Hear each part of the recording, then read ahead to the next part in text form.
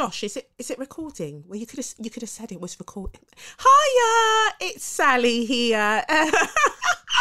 Just a quick one. You can now rate Say Your Mind podcast on Spotify as well as Apple Podcasts. So if you can, do make sure that you do both. I know that some of you are just a little bit lazy. I can't say that. But why? Why is it rate? Anyway, now for the urban intro music. It's the Benz Brunani womanist. Baby boys, baby girls, you need to hear this. Sit down, receive this realness. Make sure your cup's ready for the tea. We are go sip it here. Hard time scrolling for your long shorts.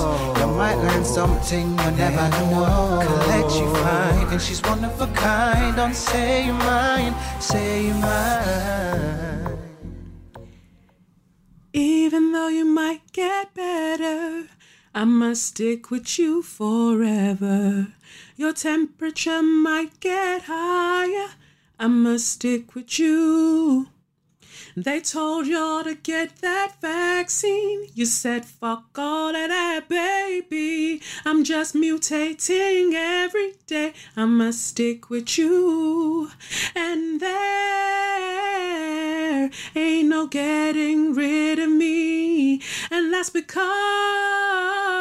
we're doing herd immunity, baby. And you have food that ain't seen a lick of seasoning. Woo! I ain't in flu, but baby, I'm with you.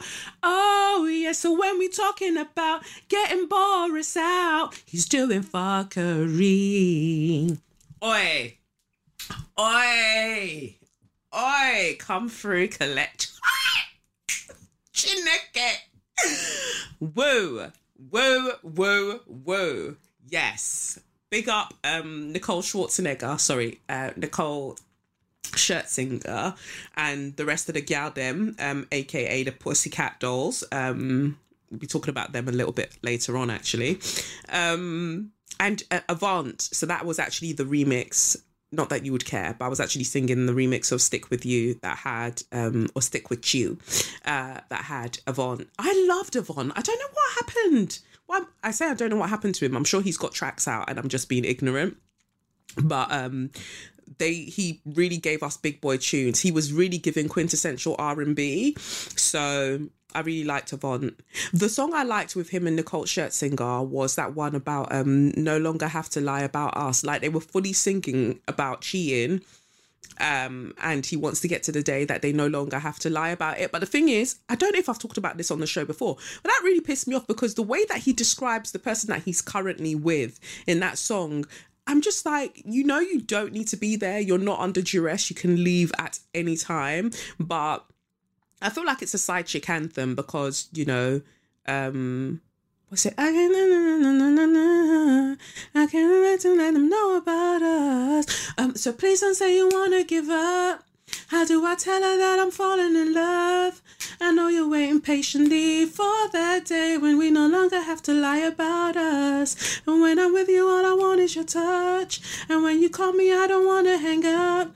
And he sort of talks about her being an inconvenience, but he's waiting for the day that they know. No, you don't have to be there. It's not by force. Nobody's flogging you.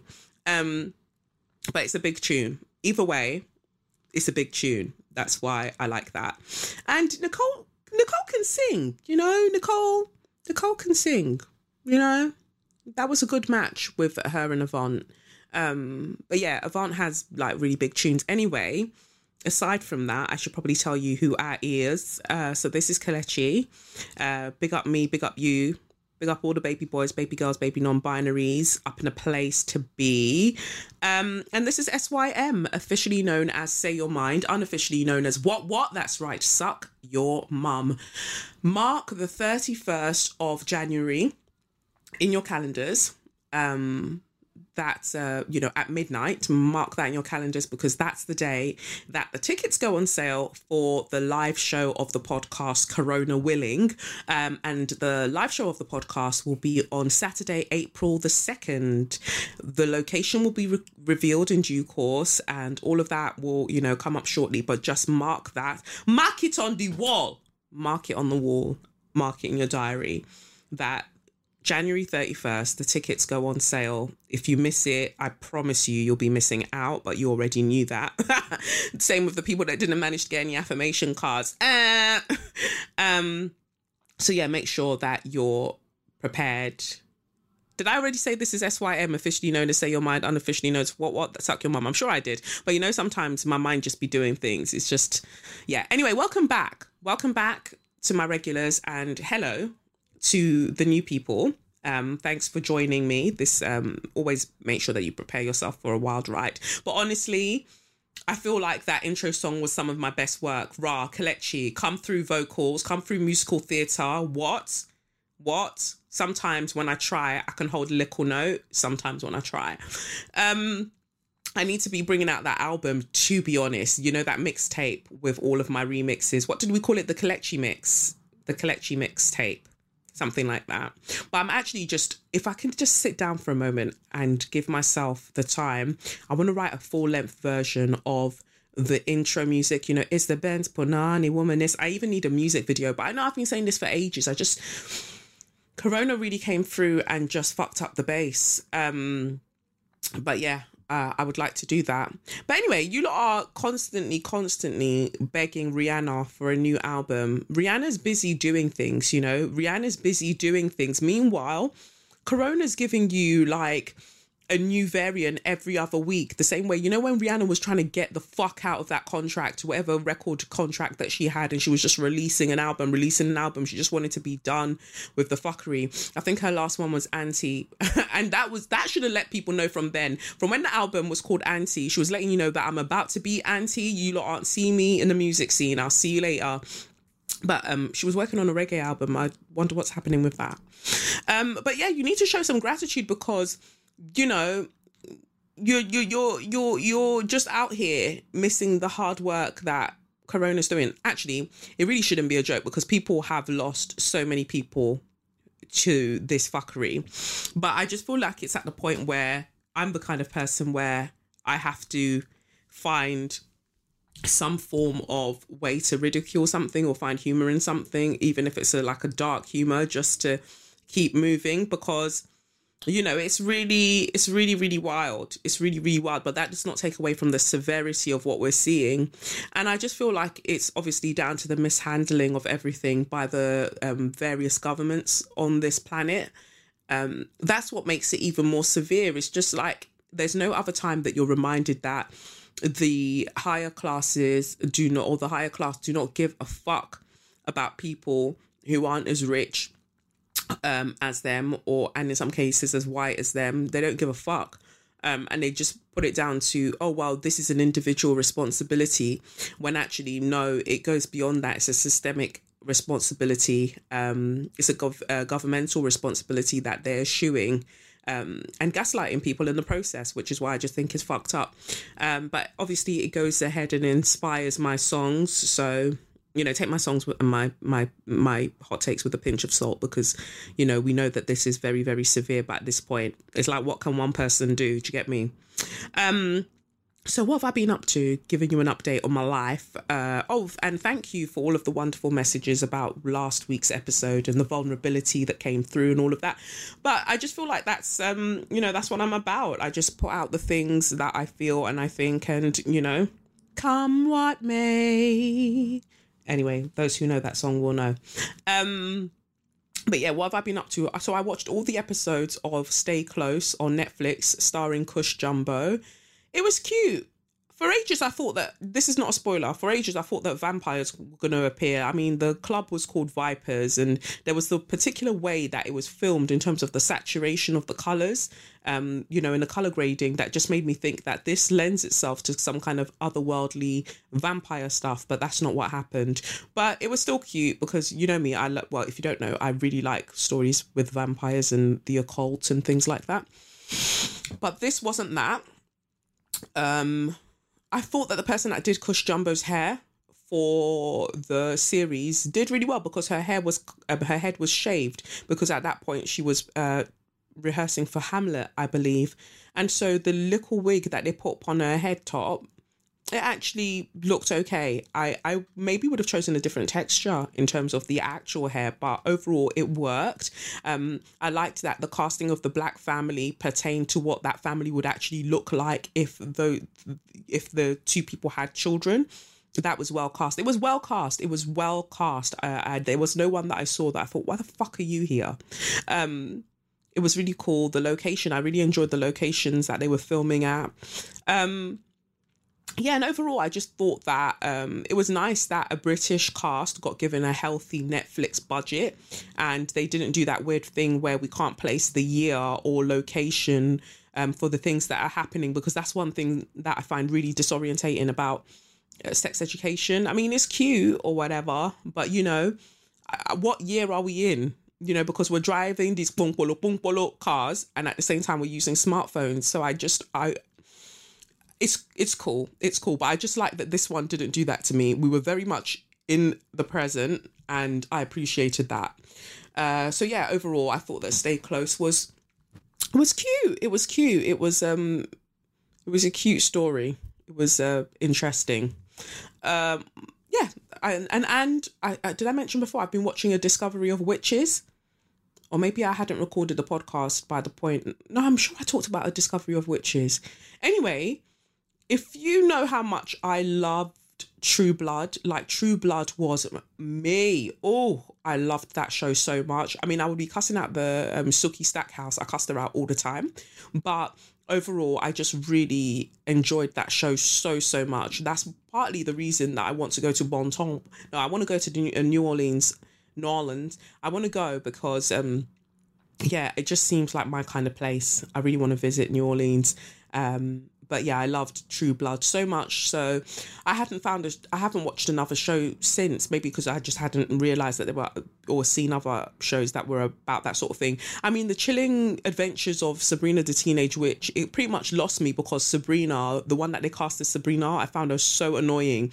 And also, they were also doing that time warp thing where I wasn't sure where we were, because they're using smartphones and using this and using that, but they're dressed like they're somewhere in the 80s. I get that it's an aesthetic, but it's not an aesthetic that I necessarily enjoy that much. I can't even remember if I've talked about it and I said, oh, actually I liked it, but this is my Libra sun. I changed my mind a lot.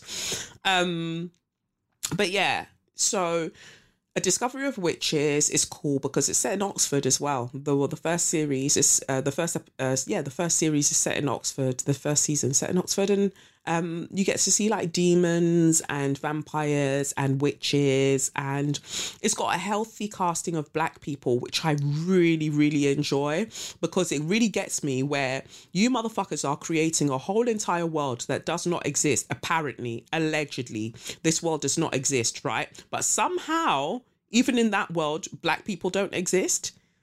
It's really giving fucked up. It's really, really giving fucked up.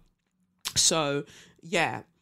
Even when we watch the historical things and they're like, oh, in this time period, there were no black people. You're a liar, because we've got letters from the King of Mali writing to all of you, man. And, in various places, and other kings from Africa writing to you lot. And you were coming to trade with them. You were coming to do this. You were coming to do that. So you can't pretend that... And these African kings and everybody and these merchants, everybody was traveling. So somehow, again, you miss them out when you do these period dramas and these period movies. Somehow black people just aren't there. You're lying. But whatever. So yeah, anyway, I've been enjoying A Discovery of Witches. I'm now on season 2, and obviously, no spoilers, but it's different to season 1. So I'm just trying to get into that because we're somewhere else now. But yeah, I think the casting was as expected. Of course, the White Queen literally would be a white woman with blonde hair and blue eyes, but you know what, I'm here for it. Let's do what we're doing, because overall I think it's well cast. I like the people that have been chosen, and everybody's generally attractive. Yeah, so it's cute, and I love it for Elarica. I think she went in Brit School as well. She was in P-Valley. I like it for her that she's in this as well. It's just nice to see people doing things and working and being busy. If I just randomly ramble, it's simply because I have not had enough sleep. So on Saturday I was filming an episode that I'm in this TV series. It's just like a kind of short piece in this series, but I had to be up so early to get there, and then there was lots of waiting around as well for a couple of other scenes to be filmed before mine, and then it was raining, and I tried to put those hot hands, you know, those like little pockets that you warm up, or you can get them hot, and then you they're little things that you can buy. You don't have to burst them, you just have to rub them and then they get hot. I want to know the science behind that. So I had that on me, but the whole day was just exhausting to me. It was really fun, and everyone was really, really respectful. It was really fun, and it was nice to work with the young people that are the main cast. But yeah, I'm really tired. So I'm recording this on a Sunday. That means I was filming yesterday. I haven't really had a good night's sleep. So I'm just, if I start rambling, you know why. Anyway, there's so much to get through, so let's just do that. So those are the things I've been watching. Have I been watching anything else apart from that? Not really. Cool. So what else was I going to say? Jupiter and Neptune. There'll be a conjunction with Jupiter and Neptune April 8th, 2022. I know that some people are like, I'm not an astrology girl. That's fine. But just to keep that date in mind. And it's cool because it's happening in Pisces, which is, like I said before, my 12th house. And I love that so many of you, after I said, like, gorgeous girls know where Jupiter is in their chart. That's good. It's good to know where Jupiter natally is in your birth chart, and also to know where Jupiter currently is in your chart as it's transiting through. So like I said, my Pisces happens to fall in my 12th house. Like my Pisces is my 12th house. Yeah. And that's where Jupiter currently is. And then Neptune has been hanging out there for a bit, and they're moving closer and closer and closer together. And then I will appear in my final form. No, I won't. Not really. But yeah, it just seems exciting. So I was reading this piece. I think that around that time as well, it'll be interesting to see if maybe we get some kind of confirmation of extraterrestrial life, because it would be really, really boring if it was just us that was in this universe or this galaxy or whatever. It'd just be really boring, because I'm sorry, humans are so dry. Animals are very interesting, like the creatures, the reptiles are all around us. They're way more interesting than humans. I find humans really exhausting. Obviously, I haven't met every human, so I don't know. But generally, I find humans exhausting. Anyway, I was reading this thing, and it said, it's by Nikki Halstead, I think her name is. And she said, here are 6 things we can expect to happen with the 2022 Jupiter-Neptune conjunction in Pisces. It only happens every 13 years that they have this conjunction in a particular sign. What does she say here? Jolly Jupiter, nebulous Neptune bump fists in a once in every 13 years conjunction on April 8th, 2022. Because Jupiter and Neptune are both associated with cultural matters, it's safe to say that pop culture will have a renaissance. And yeah, I think Neptune is that sign of like show business things as well. If I suddenly start acting shady and not giving you full information about things, maybe I've been cast in a Marvel film. But lol, I didn't even get cast as a shrub in Insecure, so let's not hold our breath. What's this saying? Are you tired of the same artists and Netflix shows on repeat? Are you a film enthusiast ready for a supercharged year for Hollywood blockbusters? Thankfully, this current pop culture plateau is the drum roll for an out of this world year for the arts and media. Jupiter is associated with expansion, travel, media, publishing, and the greater truth. Neptune, nonetheless, is associated with the public imagination and the massive industries in the pop culture realm. So she's talking all that stuff. Yeah, I just think it'll be interesting. You're saying here that music will be affected, like the music industry is going to have a whole new vibe. It says the last time that Jupiter-Neptune conjunction happened in the sign of Pisces happened in 1856. And that's also when we had like this kind of spiritual renaissance as well. So that's really interesting. I wonder what will happen, because we haven't had it in Pisces since that conjunction in Pisces since 1856. Maybe go and find out what else happened in 1856 and let me know, because, you know, things have a funny way of coming back round. And then the media will also be affected. It says here that our media journalists today are forgiving and are far more forgiving and compassionate than in 2009.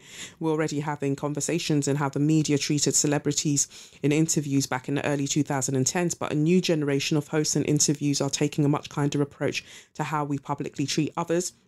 2009 was also the year that Kanye West interrupted Taylor Swift's speech at the VMAs, whereas the press joined in on the trolling and slut-shaming rather than shedding light onto her achievement as an award-winning artist. That's so interesting that 2009 was when Kanye really started, really ramped up his wild behaviour. But again, I have to be very, very careful with what I say about Kanye, because we also have to understand that he has some mental health things that he's working through as well and has to live with. So I just try to kind of keep that in mind when I talk about him. So it's no surprise that in So You Mad we'll be talking about the rest of the things that he's been doing as well. When did he marry Kim? Because I wondered, did they just, because now they've divorced, or they're going to be divorced, and we had Jupiter and Neptune have a conjunction in 2009, but it wasn't in Pisces. And now Jupiter and Neptune are having another conjunction, and it just seems to be around the time that he does wild behavior. But then you can make anything fit anything, right?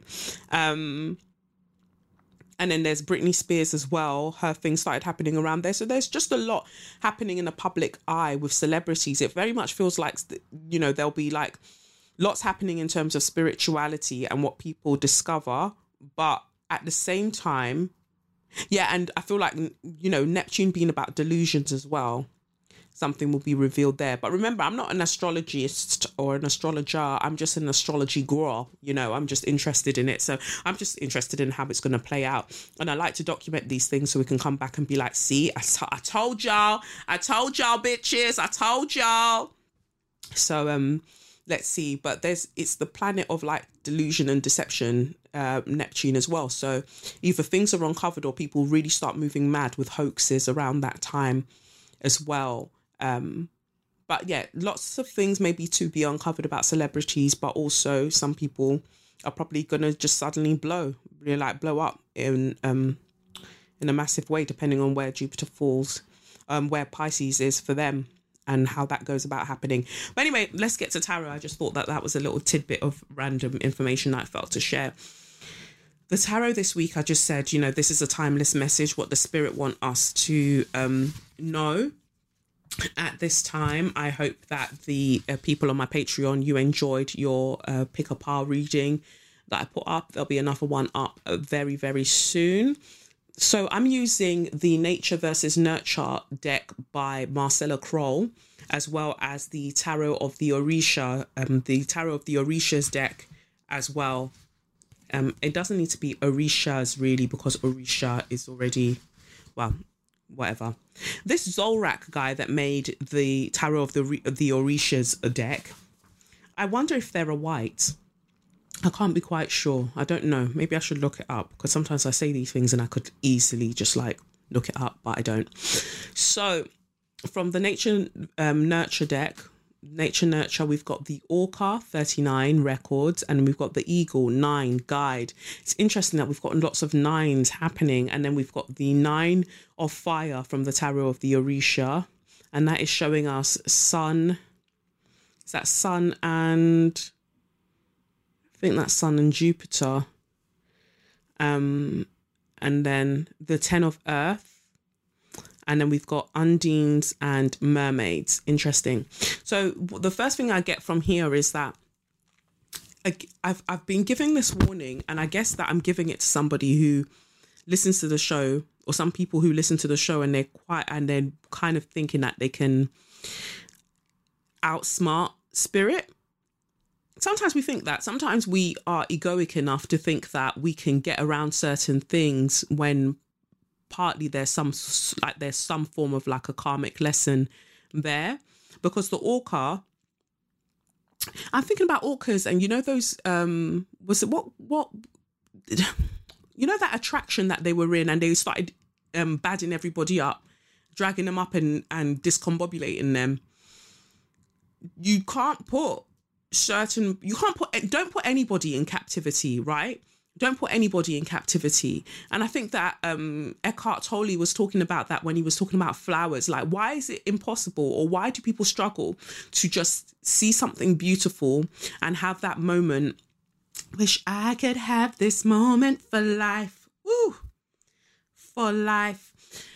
You knew that was going to happen. Anyway, why can't we see beauty and let that beauty stay where it is? I mean, fine, fair enough, take a picture if you must, but it's the fact that we as humans have gotten into this thing of when we see something beautiful, we must possess it.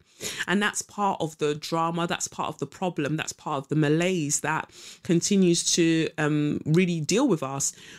Because orcas are beautiful. I know that Leona Nicole Black, she loves orcas. They're beautiful, but at the same time, they can fuck your shit up. Like, they can really fuck your shit up. Like, they will drag you. Like, you man are scared of sharks. You had like movies like Jaws and all of that stuff. An orca will fuck you up.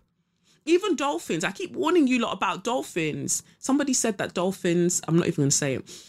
Anyway, and dolphins have like corkscrew looking type penises, don't they? Anyway, I need to do more research into that. But anyway, even dolphins, like, they look you and they do like, that's not even the sound that they make, but you know the sound that they make anyway. And dolphins are doing all of that stuff, but they'll fuck you up too. So, like, the way that they even play with other sea animals, and sea creatures, you can see, like, it's not all Gucci out here, you know? So I come back to the orcas to say that the reason that this is coming up is because some of you are behaving in a similar way with your ancestors and spirituality. It's this kind of thing where you're just like, oh, it's so beautiful. I'm going to contain it in just this space. I'm not going to allow it into every area of my life. I'm just going to contain it over here. And it's just this cute thing over here and not really take it seriously. But with the same strength that these orcas have, like, they can absolutely fuck your shit up. And that's not even a threat. It's just letting you know that life can get mad very, very quickly when you don't honor the forces that make your life, that you take it for granted that you're just breathing right now, that you go out and you come back in your day and everything's fine. And God, you know, thank God nothing's happened to you, but you don't understand the things that were mitigated in order to make sure that that happened for you. You seem to think that it's of your doing, and it's understanding that all it takes is just thank you, just more thank yous, just an acknowledgement that there are forces far greater than you at work for your own good that you are failing to acknowledge because you think that you're a bad bee out here, and you are, but you are made badder by that which created you. And so we've also got the eagle here, and that's number 9 guide. And again, that message is there, like, you're being watched over the same way that the eagle kind of soars above high, like you're being watched over. And so I used to think that an eagle was small until I saw the size of these fucking things, and I was just like, what the fuck? I think it's the American eagle or whatever the fuck. Them motherfuckers are massive. So it's also about perception as well, like understanding, and same with the orca, understanding that some things look cute and have been made diminutive to you due to the society that you live in, but do not underestimate the force and the power that these things have that you think of as so small. And also when it comes to the eagle, it's about taking a more kind of bird's eye view of your life. At the moment, you're so immersed in your life and so immersed in like the material nature of your life that any passing moment, all you're thinking about is, what can I buy? What do I want? Not understanding that, but look at all the things that you need that have been given to you. Like, it's a very interesting one. It is about like having that, I'm just letting it come through to me. It is about having that bird's eye view, looking over your life and seeing the things and choices that you've made thus far, and seeing where you should be accountable for things that need to change, and you should be proud of yourself for the things that you have changed and the person that you are. But at the moment, it seems like you're way too preoccupied with certain things that are fleeting, that they actually don't add to your legacy, but because of the way that you maybe lack some control or some acknowledgement of just how voracious your ego is, you think that you need these, or you think that you need these things, not understanding that they're merely a want, right? And it's taking some time with that. And for some people, it's a strong message from ancestors. That much is clear. But for some, because I've got the 9 of fire here, which is also the 9 of wands, and then you've got the 10 of earth, which is pentacles. Because somebody transitioned on, somebody close to you transitioned on, as in passed on, you are getting some kind of inheritance from that. And then we've got the undines and the mermaids, and it's just a kind of go and say thank you by water is the vibe that I'm getting. And also to be creative with what they've given, what you end up having, or what you've been given. Be creative with it. Definitely make sure that you share some of it in one way or another, but primarily be creative with it. The thing that you wanted to do that you have not done, go and do it. Like if suddenly you get like some money that comes through randomly in one way or another, it's a gift. Like go and do the thing that you're like, oh, I don't really know, I really want to maybe leave my job, or I want to try this new thing, and it's like, no, you need to go and do it. But the 9 of fire actually came out in reverse when I first pulled the cards. And again, we're coming back to that message of like not meditating, not taking time to work on your spiritual hygiene, not doing all of that because you're so distracted, because you think that you've got everything you want in terms of materials. 10 of earth, you think you've got everything that you want, and you have to understand that there are certain things, and I'm not saying this on a purely woo-woo vibe, but there are certain things that money literally cannot buy.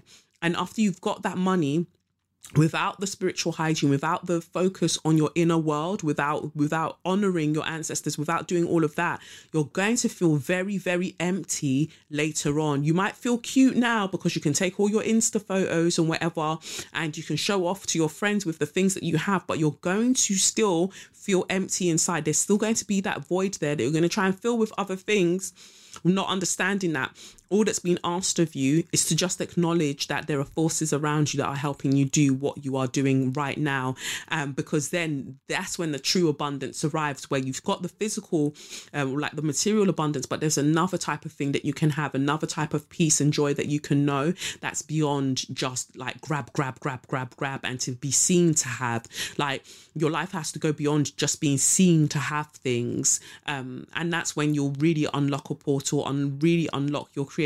Because some of you, it's like you're stumbling into the successes that you have. It's just like, oh well, I'll do this and I'll do that, but what would happen if you moved with intention? How much more powerful would you be if you moved with intention and chose things rather than waiting for things to choose you, you know?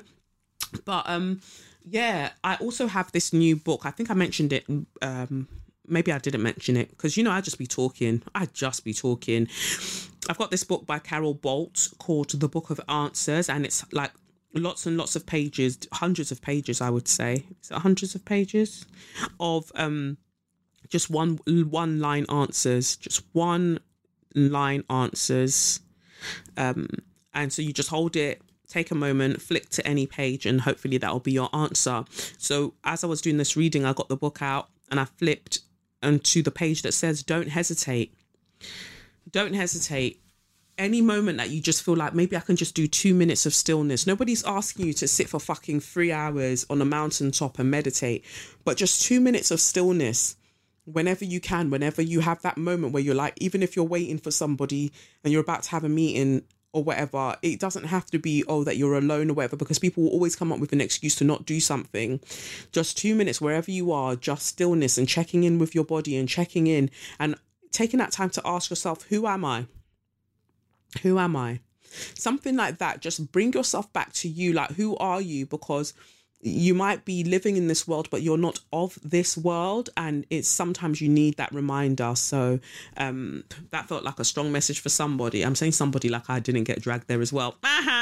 Anyway, but I pray that message resonates with you. I'm always looking forward to seeing your interpretation and what you've taken from these readings. So now that I'm kind of online, please do remember to tweet and let me know.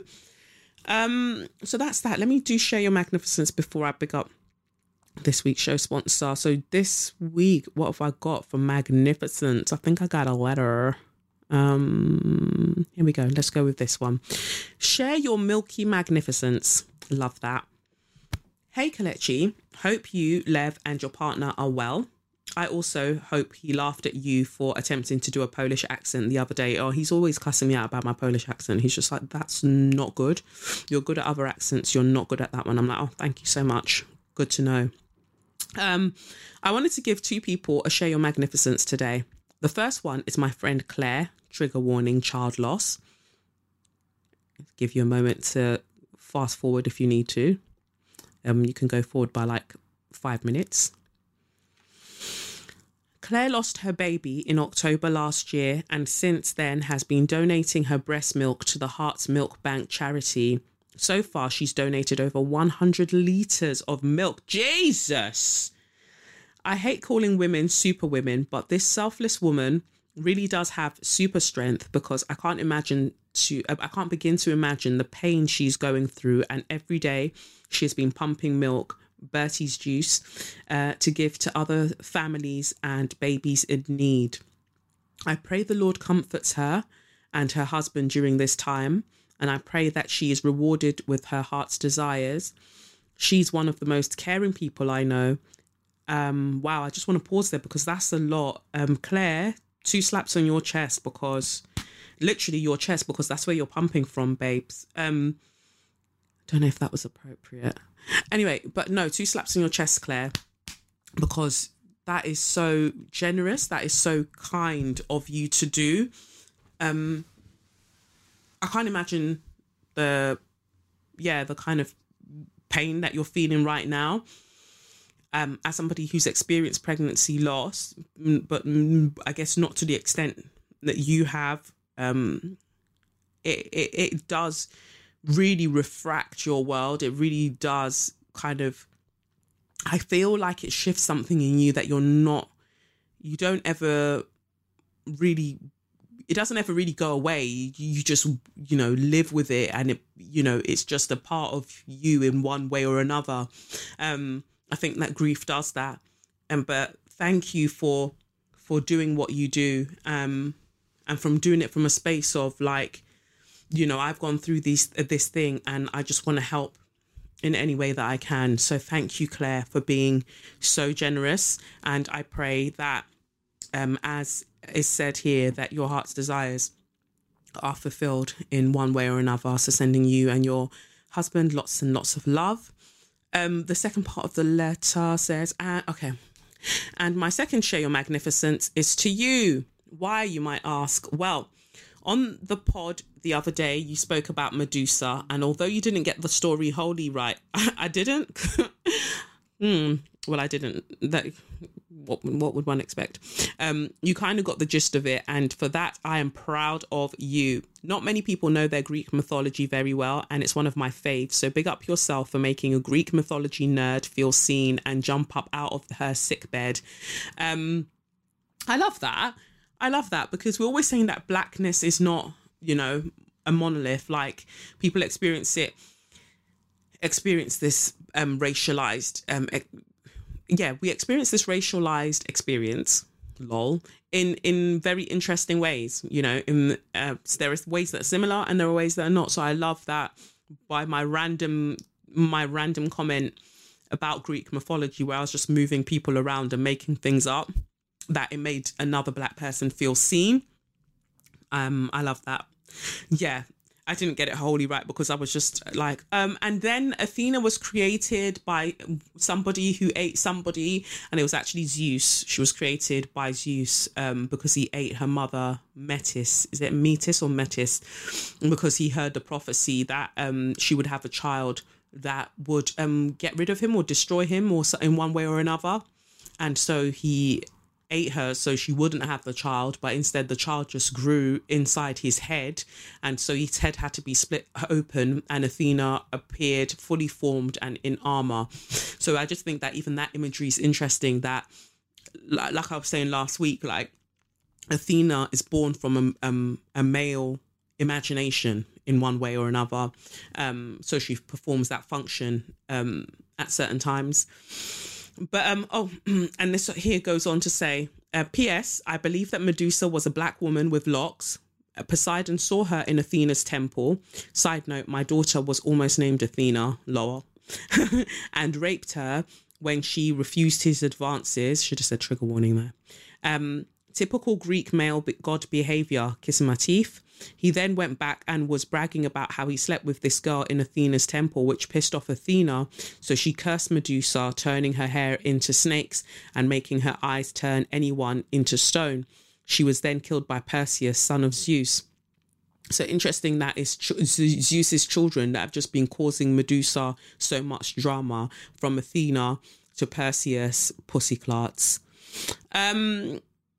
That's what that film Percy Jackson is about, really, isn't it? I thought that was interesting. But I remember the old school film.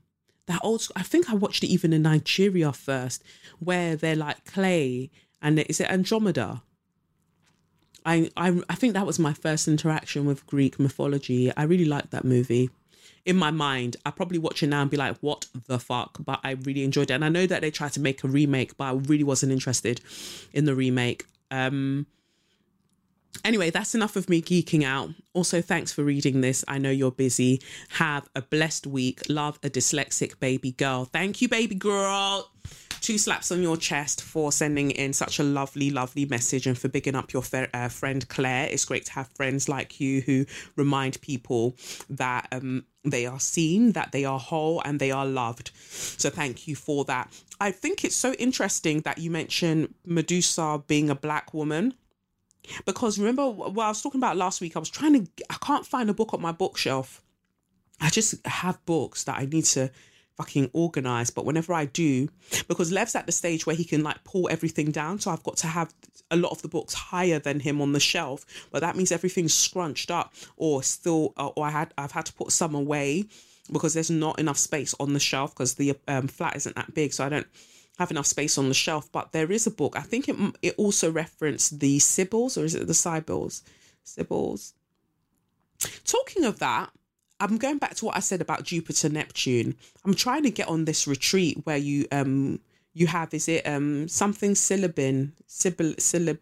Look at me. I'm going to go to a retreat to go and take something that I don't even know what it is. Basically like 9 Perfect Strangers, right? But it's that.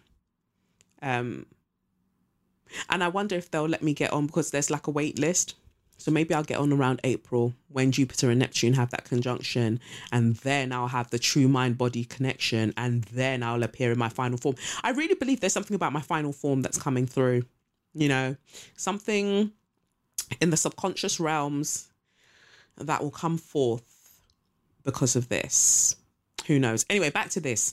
Medusa, the Sibyls, or is it Sibyls? Anyway, these women that were seen as like, oh my God, they're so dangerous. It still makes me think about that. But I wouldn't be surprised. It's like I was saying earlier that like black people were around and before. And I looked up this statement about could Medusa have been a black woman with locks. And to be honest, one of the main people that come up is a guy that looks like a Hotep. No disrespect. So, well, a little disrespect. So I would like to see more from other people as well about this idea. But if we're saying that the knowledge that is purported as like Greek philosophy and Greek knowledge, and, you know, they brought about civilization and whatever, that a lot of that was they bit off from Africa, then that means that we were in constant communication, or we were in frequent communication. So there would have been, you know, black women in and around. And would we be surprised if then we were saying, like, for instance, the story about Athena, a white woman, turning Medusa, this black woman, into this snake-haired person with eyes that turned people into stone, and we're thinking about the origins or how far back the trope of the angry black woman goes. Would it be surprising? But then I read in the blog post or whatever that I was reading, that this story about Athena and Medusa and Poseidon and then Perseus was really kind of like almost a tale to warn white men, at that point Greek men, away from sleeping with black women, because this is what will happen and whatever. But it's like nothing happened to them. All of the fuckery was actually done to the black woman. That's if we were playing along, or we were going along the line of thinking that Medusa was a black woman with locks, and the obsession that people have with the black woman's body and, violating it and things like that. But I think it's an interesting concept. That's why I love this podcast, and I love the people that listen to this podcast. Like, you lot come with the things. You come with the things. So incredibly intelligent. Like, the amount of people that I'm just seeing, doctor this, doctor that. Not that you have to be a doctor to be intelligent, but there's just loads of you. It's actually wild. Bare lecturers, bare professors. Don't know why you're listening to me, because I just be talking. I just be talking, okay? But yeah, I really love that. So thank you, baby girl, for that brilliant, brilliant letter that made me think about lots and lots of things. What else do I have? Do I have anything else for Share Your Magnificence? No, that's it, actually. Okay, cool. So I'll big up this week's show sponsor, who are Skillshare, and I'll be right back. Skillshare is an online learning community that offers membership with meaning. With so much to explore, real projects to create, and the support of fellow creatives, Skillshare empowers you to accomplish real growth. Skillshare can help you make 2022 a year of new learning, growth, and connection through creativity. We're literally just talking about that in the tarot. There are numerous classes for you to get yourself into. One of the ones that kind of caught my eye, I think I mentioned them before, is the indoor gardening one. I'm really, at some point, I'm going to be in my indoor gardening bag and my outdoor gardening. Like, I want to be able to grow my own tomatoes, my own spinach, all of that. So I love spinach. So I want to just be able to like grow my own things. I really want that for me. But at the moment, I can't even keep an aloe vera plant alive. So let's not hold our breath with what the fuck I'm doing when it... Oops. Well, yeah. Let's just not hold our breath when it comes to what I'm doing. I really need to get a hold of my swearing. Anyway, indoor gardening, grow houseplants, veggies and herbs with Ekta Chowdhury. That's one of the classes. Or to grow a herb. To be a herb. No. I was trying to do poetry there. But anyway, so much to do. So you should get yourself involved. And whether you're a dabbler or a pro, a hobbyist or a master, you're creative. So discover what you can make with classes for every skill level. Experience real improvement, and that happens with hands-on projects and classes designed for real life. So explore your creativity at skillshare.com/straws. That's skillshare.com/straws, and get a 1 month free trial. That's a 1 month free trial at skillshare.com/straws. Go and get yourself involved. Now let's get to So You Mad. Right. So for So You Mad this week, I've got a letter to start with that I thought was so funny. Here we go. It says, "Hey Kelechi, yesterday's episode was so incredibly powerful and deeply resonated with me. Thank you so much for that. I've been thinking a lot recently about grief and the different endings and reshapings of things I thought I wanted. Thank you for giving language to those feelings. But my reason for writing this email is much more serious than that. I want to talk to you about what you said about cats. As a cat owner, I 100% agree with you. Look at that. Look at that. Cats are trying to take over. Thank you for using your platform to shed light on a truly serious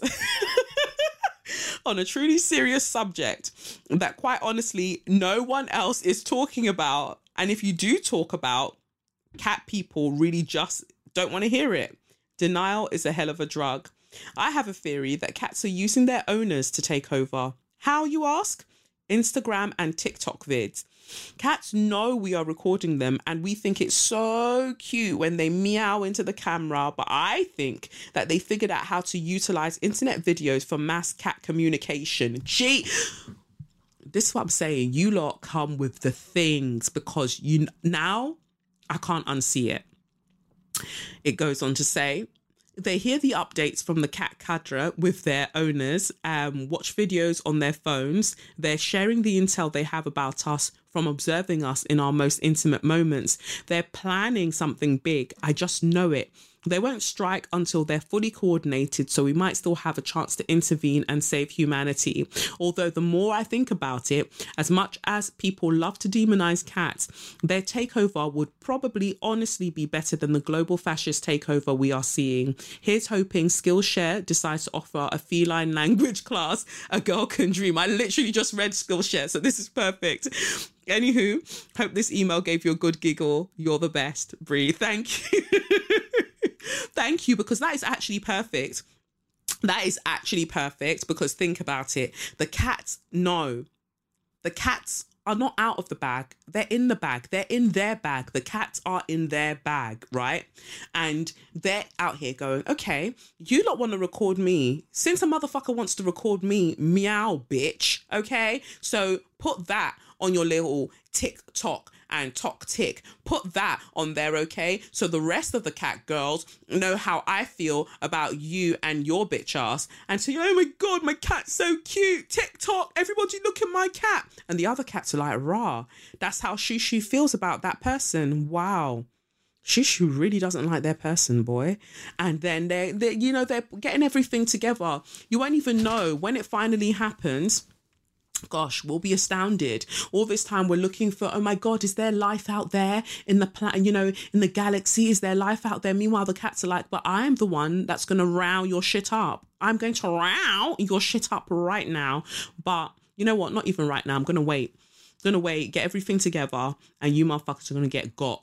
And you can't even fight a cat. That's the thing. Not that I propose or I encourage animal cruelty. I'm just saying that if it was you against a cat, you're going to get fucked up. Like, I've accepted that, innit? So I don't try to like start anything with cats. Like, you don't start nothing, there won't be nothing. Especially with the cats in Peckham. I feel like this is turning into a cat propaganda podcast. But honestly, the cats in Peckham, same as the foxes, they don't give a fuck. Even the pigeons, they don't give a fuck. The cats and pigeons and foxes in South London don't play. You need to know that, especially you Americans that love to come to the UK. But I'm going to the UK. I'm going to London. Beware of the cats, the foxes and the pigeons, because they will fuck your shit up. Like, they don't play. Like, before, back in the day, like foxes or like cats or pigeons or whatever, like you'd step to them and they would move. Now they're like, what you saying? What'd you say? Like Jason Derulo, they'll box you up and down them escalators. Like, they're not playing. So just be aware that once you enter SE15 specifically, they're not playing with you. The cats, the foxes, the pigeons, they're ready to fight at any time. Just so you know. Anyway, that was my first bit for So You Mad. Because it's a pop culture thing, and it's So You Mad, let's talk about the Pussycat Dolls. I mentioned earlier that I wanted to talk about them. So what it says here is that the Pussycat Dolls found out about their reunion tour being cancelled from Nicole Scherzinger's announcement. The cancellation comes after Pussycat Dolls founder Robin Antin sued Nicole Scherzinger in September for allegedly refusing to do the tour unless she received a 75% share in PCD worldwide. Now, I swear we talked about this at the time, maybe when Sadiq was on the podcast, maybe not. But my whole thing is like, Nicole was carrying the girls on her back. Like, I mean, she couldn't make it work for herself as a solo artist, soz. But in terms of being in a group, and that's another thing as well. Like, some people need to, we won't know unless we try, right? But some people work better in a group. You work better as a leader of a group as opposed to a lone ranger, right? Like, Beyonce went off on her own and she made something really, really big of herself after not coming out of Destiny's Child. But not everybody can do that. Not everybody has the same source in that way. But like I said, you won't really know until you try, innit? Like, did anyone from Spice Girls, out of the Spice Girls, had like a really robust solo career? And I mean really, really robust. Really? Exactly. Because some people just work better in a group. It says here, Nicole Scherzinger apparently forgot to notify her fellow Pussycat Dolls that their long-awaited reunion tour has been cancelled. The Grammy Award nominee, 43, announced the tour's cancellation on Friday on her Instagram stories, not even on her main grid. Fucking hell. Wow. God. Lots of pussycats around today. Lots of pussycatting. Anyway, citing the ongoing COVID-19 pandemic and the recent surge in the Omicron variant, thank you to everyone who had tickets to see PCD. We're so appreciative of your support and loyalty. Oh, she wrote it, so I don't even have to do her accent. Anyway, with the ever-evolving circumstances surrounding the pandemic, I understand the decision that the tour dates had to be cancelled.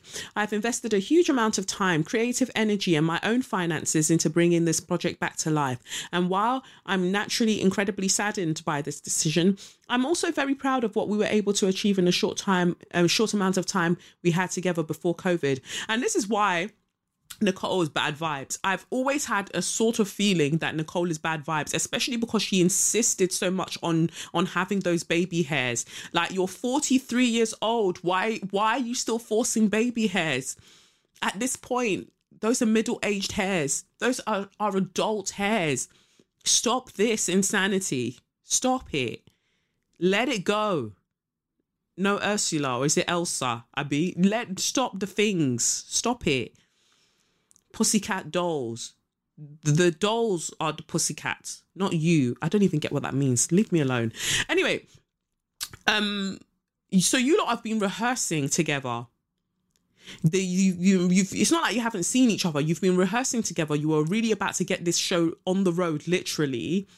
And then when it gets cancelled, you're letting the rest of the gal them know through. You're letting the rest of the pussies know through Insta stories. Nah, that is very, very rude. That is very, very rude. If you spent more time, the same amount of time you spent cultivating those middle-aged hairs, you spent as much time as you spend doing that and slicking that, and you spent that like cultivating good relationships with your former bandmates, you know, we'd be in a different place. That's just really not nice, you know? She says, I can't put into words the amount of love, admiration and gratitude I have for the other girls in the group. Well, clearly not that much, because you couldn't even message them.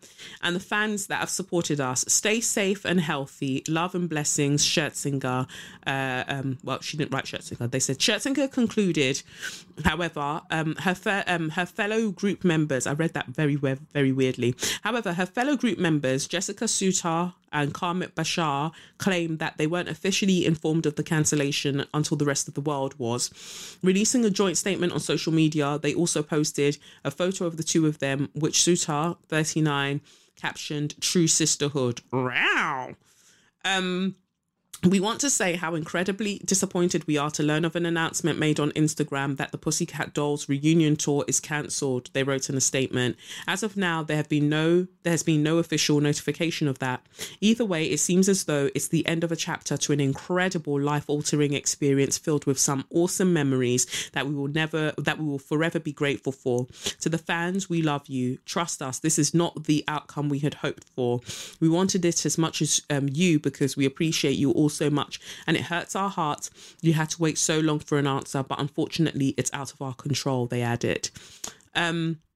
We all had big dreams for this brand to expand, especially creating the music so all of our voices could be heard. Wow, so you lot wanted to actually sing on the mic. Fuck, that must hurt.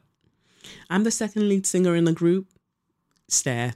Anyway, those who get the reference get the reference, which would be true female empowerment. Thank you to all the fans that supported us unconditionally and love us to no end. We will always honour the essence of what the true definition of being a pussycat doll is. This tour may have come to an end, but it is not the end of the doll story. We created a sisterhood that will live on, they concluded. Pussycat Dolls founder Robin Antin also released a statement about the tour's cancellation. Myself and all of the girls have been waiting on the rescheduled reunion tour dates for a long time. All of us working so hard to make it happen, she wrote. what does it say here? We've been so excited to go out and connect with such incredible fans and give them what they truly deserve. All of us have made personal and financial sacrifices. So I think that's hitting back at what Nicole said about, that she'd financially invested in whatever. But that's what it takes to be a team player in a band. Let's not forget that there are 5 other members of this group who I care for deeply, who deserve to be heard. To all of our beautiful fans, we'll see you soon. We love you, she continued. There are truths to this situation. I just hope that one day they see the light. Wow. They're really beefing. Antin sued in September, alleging that Scherzinger refused to participate in the tour unless she receives a 75% share of the Pussycat Dolls worldwide, a claim Scherzinger's attorney said was ludicrous and false. Really? The group had been gearing up for their first tour in more than a decade since they reunited to perform on the X Factor in 2019. All members were planning to return for the tour entitled Unfinished Business, with the exception of Melody. Melody was like, I am out. I do not want to do any of what you lot are doing. I'm not doing it. I wouldn't be opposed to a reunion, Nicole Scherzinger said. I love the girls. I miss the girls. It's been out there, but nothing's been said yet, or nothing's been set in stone. The Pussycat Dolls were formed by Antin, a choreographer, as a burlesque troupe in 1995. By 2003, they evolved into a musical group after Antin struck a deal with Interscope, Geffen and A&M Records. Wow, it's really sad that there are so many sides to everything that's like happening. It's really, really sad. But, Pussycat Dolls will forever be in my heart because for those who don't know, I was a real terror at university, very much a terror at university. And I think, was it in my freshers year? It might have been in my freshers year, because if they formed as a girl group in 2003, then I was at university. My first year was 2005. So I think that's the year that Don't Cha came out. Or maybe it was the year that I was in second year of uni. Anyway, I would literally be dancing around the club going, don't you wish your girlfriend was hot like me? Ow, don't you wish your girlfriend was a freak like me? Oh yeah, don't ya? Don't ya, baby, don't ya? Nah, I was in my Pussy Clark bag. Yes, I was a Pussy Clark doll. They were the Pussycat Dolls. I was a Pussy Clark doll because I was so rude with that song. I know you want me. I know you want me. I know you do. Hey. But whenever I come around, she's all over you. Oh. Nah, Nicole was really singing. Oh, she had so much potential. Don't know what happened. But, it ain't over till it's over. So, she might come back with something. But Buttons, no. Buttons was my actual jam. I want you to loosen up my burdens, babe. Ha ha, but you ain't saying what you gonna do to me. Ha ha, but you have. You know the words. I don't need to be telling the girls the words when they know it. Anyway, I just thought that was an interesting thing that was happening, and well, that's not happening really is what we should be saying. It seems like a lot of the musicians are really going through it. I remember I saw a video where Jason Derulo was punching up some people because they called him Usher, allegedly. But I'm sure they said more than just calling him Usher. Like, I'm not going to swing for you for calling me Usher. But at the same time, I might swing for you for calling me Usher because literally I say Jason Derulo at the beginning of every fucking song. Like, what are you not getting? But maybe they just thought, oh, look, a black man that dances, Usher. But yeah. Anyway, Tristan Thompson and his trifling testicles is in fact the father that we were of Mara Lee Nichols. Is that her name? The woman that we were speaking about before that said she'd had the child, and Tristan sent her a Snapchat message talking about, well, you're only going to get $200 because I'm leaving the, whatever he plays for. He said the NBA. I'm leaving the NBA, so you're not going to get money. So check that, bitch. My lip gloss is popping, or whatever else he said. So he is the father of that child that when he was trying a thing, and it's like, bitch, you're the father. Why are you doing all of this? Why are you doing? It very much felt like Chloe was there trying to really orchestrate something. She was really, really there trying to do bits. But the thing is, we all knew he was the father. So I don't know what all the rest is that what you're doing. It's just a mess. It's just a big mess. Let's see what he says here. I'm just bringing up his statement. Tristan Thompson says, today, paternity test results reveal that I fathered a child with Marlene Nichols. I take full responsibility for my actions. No, but the thing is, you could have taken full responsibility for your actions prior to the paternity test, but whatever. I take full responsibility for my actions. Now that paternity has been established, I look forward to amicably raising our son. I sincerely apologize to everyone I've hurt or disappointed throughout this ordeal, both publicly and privately.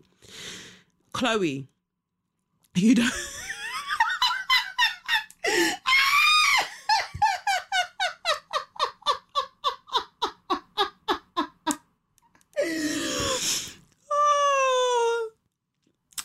Chloe.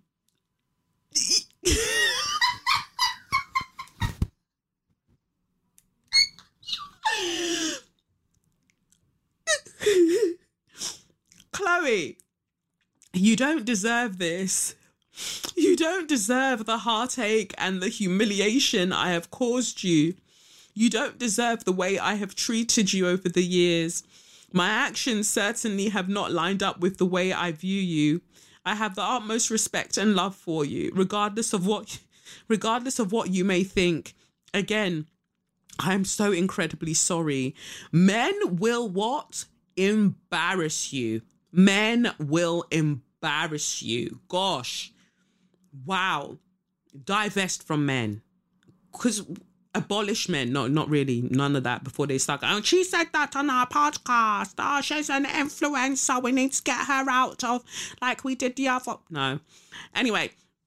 No, honestly, do you know how mad this statement is? Firstly, it very much feels like Chloe typed it to herself on his page. You know, very much like, oh my God, you've really hurt me. Give me your phone.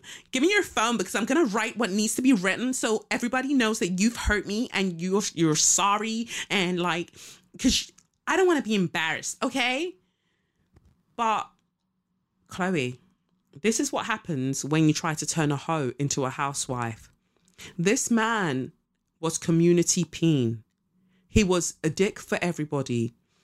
It's like a carousel. You jump on, you jump off, and you keep it moving. But no, you wanted to do, nobody's gonna love me better. I must stick with you forever. Nobody's gonna take me higher. I must stick with you. You gave me a black baby. I must stick with you, my baby.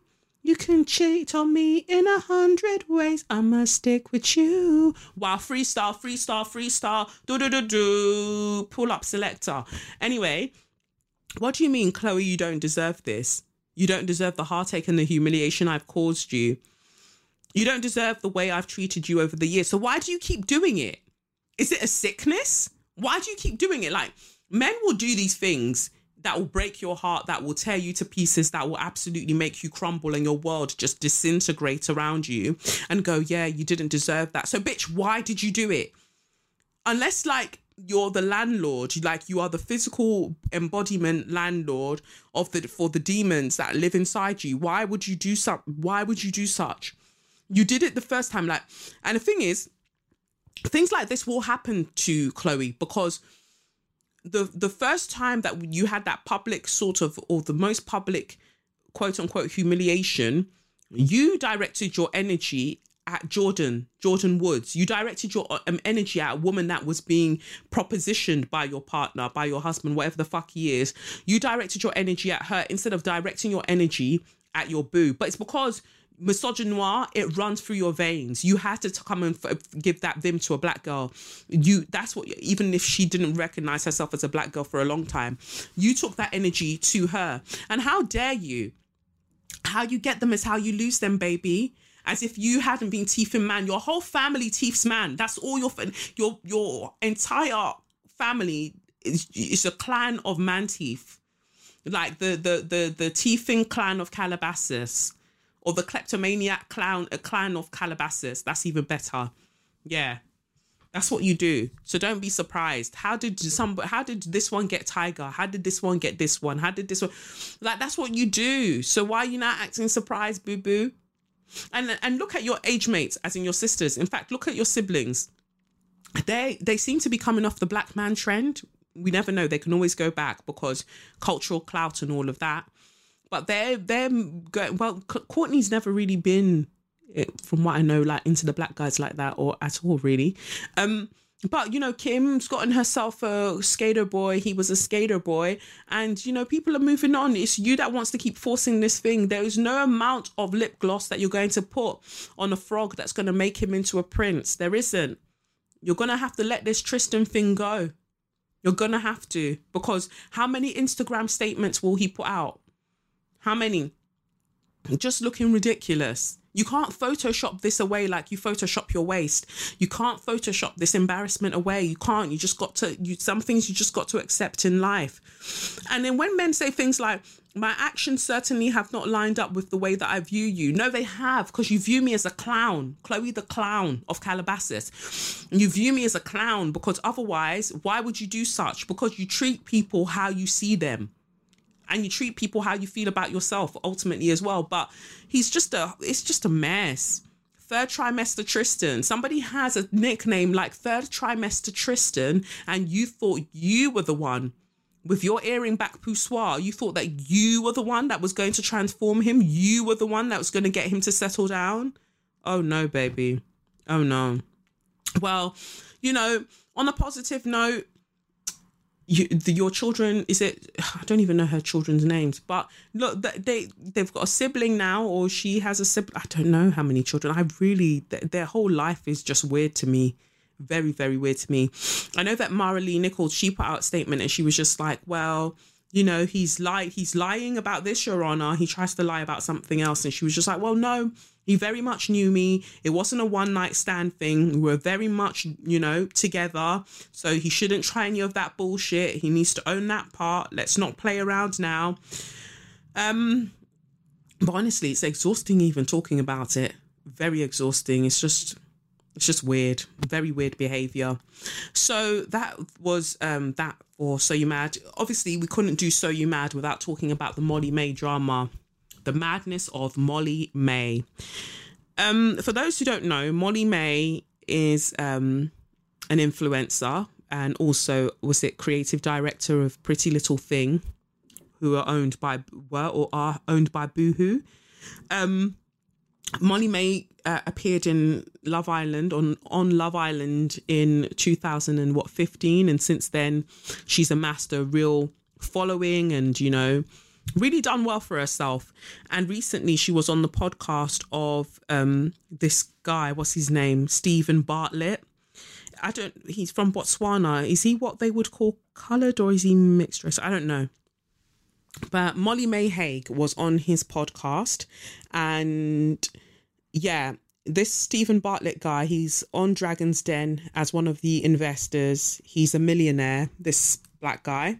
He came to her defense because she came on his podcast. It says here, Love Island star Molly was criticised for comments that she made. Let's see what those comments were and the backlash she's getting or whatever she said. Molly May has been criticised for privileged comments about her success after saying we all have the same 24 hours in a day.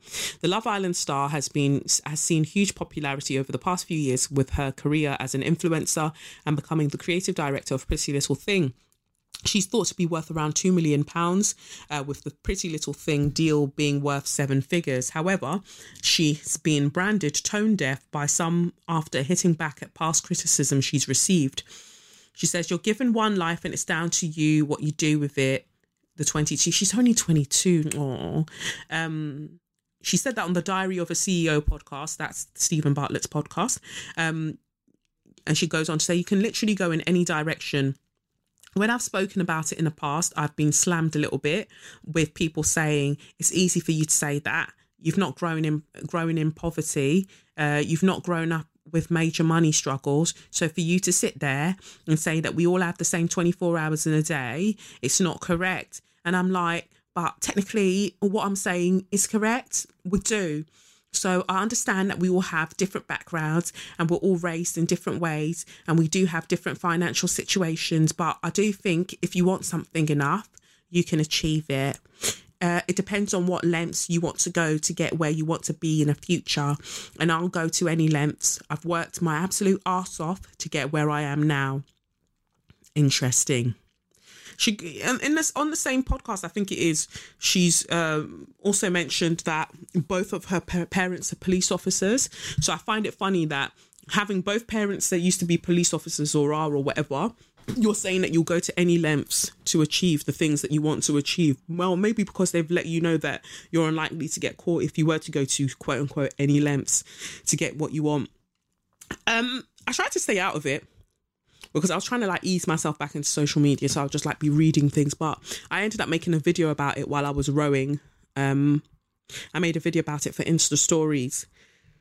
Saying that you're technically correct about the fact that we all have 24 hours in a day is you being wrong and strong. Because yeah, we can all collectively agree that we have 365 and a quarter days in a year. We all agree that we have 24 hours in a day. Yes, we all agree that there are 60 seconds in 1 minute. However, if I'm planking for 1 minute and I'm, using a vibrator for 1 minute, they're different types of minutes. Those 60 seconds, I experience them differently.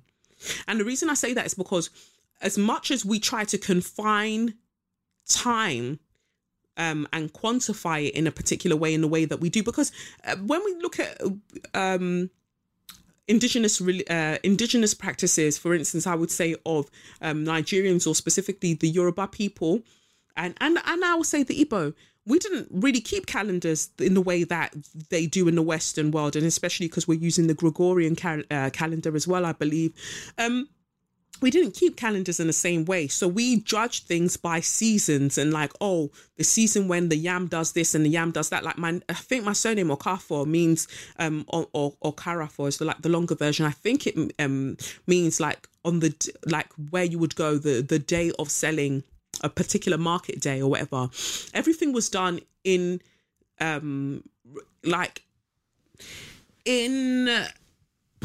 synchronicity with what was happening in the environment around us. We don't really do that.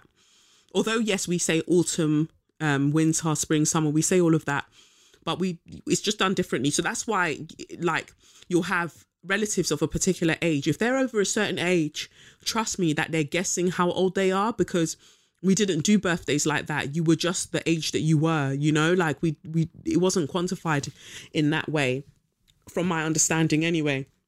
But then if we bring it back to more modern times, so literally what people have experienced during this pandemic, everything has felt like one long year. From 2019 to now, where we are in 2022, it's felt like just one long year. Even though you've had Christmases that's meant to like break everything up. Notice that people aren't even going hard for Christmas or going hard for New Year's like that, because it doesn't feel like anything's changed. You're usually celebrating because you're experiencing some kind of change and moving into a next phase of something, whereas the pandemic has meant that we've stayed in a particular state and haven't really moved on from that thing, again, due to the inadequate governance that we've received worldwide. That is, you know, partly to do with that. So we've experienced time collectively in a way that more time we've experienced individually. Like, let's say, for instance, unfortunately, you have a death in the family. The way that grief makes you experience time, or you go through a breakup or whatever, or some kind of loss, the way that you experience time during that grieving period is so different to everybody else around you, because people usually say like, oh, for me, it felt like time stopped, but everybody else around me kept going. We experience time differently. Now, if you take into account white supremacist heteropatriarchy, you take into account racism and thus capitalism, you take all of these things into account, and then you understand that while we might collectively have 24 hours, or we agree that there are 24 hours on the clock in a day, that what constitutes as a day, how we are able to use that time differs based on our socioeconomic standing, based on what we are experiencing due to our socioeconomic grouping. So yeah, you might be technically correct, but you are still incorrect. You're still incorrect about, oh well, it depends what I'll go to any lengths to get what I need to get to. But when the black boys are going to any lengths to get out of their socioeconomic situations, people like your parents are dragging them up and down. Let's talk about your parents being police officers, both of them being police officers, right? Does a black boy, or do the black boys and that they stop and search, that they would have definitely stopped and searched, do they have the same 24 hours in a day if they were headed somewhere, not involved in any gang activity or whatever the fuck people want to say, simply because they're IC3, they're stopped and searched and their time is wasted, and thus they've lost 2 hours of their time. They're depressed because of because of the experience of interacting with police in that way. Do they also have the same 24 hours that you do, being white, blonde, blue-eyed female, that you're not stopped for anything? You get to live your life however you choose. Are they experiencing the same 24 hours? No. So while we might have the same, as you say, 24 hours, we are not able to access those 24 hours in the same way due to systemic and institutional oppression. We are not able to.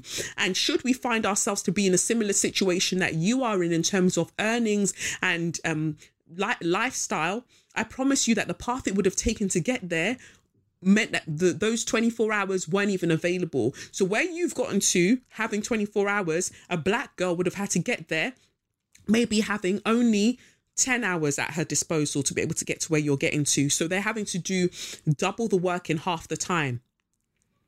So there's no nuance when these conversations are had. And again, people know the right kind of platforms, I guess, to go on to have these sorts of conversations. The fact that this black man then came back online and he was being disingenuous and going, oh, well, men have come on my show to talk about how they've been successful and they've said similar things and they haven't received the backlash that she's received. Is it because she's a woman? Fuck you. I'm so tired of black men specifically being reductive about certain situations when you understand exactly what's being said. And if you don't understand exactly what's being said, then you're a fool. Then you're an actual fool, because what the hell? What the actual hell? She's not getting the backlash, because she's a woman. Well, no, partly she is, because the thing is, men are afforded the space to say certain things because of patriarchy. So it's expected of them to just take to get to where they need to get to. But we still even acknowledge when it comes to men that they too are lying. Every time Jeff Bezos is like, I started Amazon in a garage. And tell the truth. Who gave you money to even get started in the first place? And then you got money as you were going along because of your white maleness. People kept investing in you, even when you weren't even, bringing a return on that investment initially. They still kept investing in you because people are socialized into trusting that white men will figure it out. And men generally, they'll figure it out. Black men can rap about, and I sold crack to this person and I sold this and that, but look at where I am today. And they don't get questioned too much about that. That's true. But that's part of patriarchy. So while you can have that conversation, you also cannot ignore class in this situation. She's talking about, I have 24 hours in a day. Technically, we all have the same 24 hours in a day. But what about the people that are getting paid below minimum wage to make the clothes that you are creative director for the company that you're creative director of? They don't have the 24 hours in a day the same way that you do, because of the way that life works, and colonialism and all of these things have worked out to shape the way that we see society. Imperialism, all of that, everything works differently. And if you don't have the knowledge, and I don't want to say she doesn't have the knowledge because she's 22, because I know 18-year-olds that are not that fucking ridiculous and stupid in the comments that they're making. So it's not about age here. It's about exposure, and it's about I'm tired of girl bosses, black girl bosses, white girl bosses, all the girl bosses. I'm tired of them. All of this lean in. You're going to lean in and you're going to fall over and you're going to break your head. Have real conversations, proper conversations.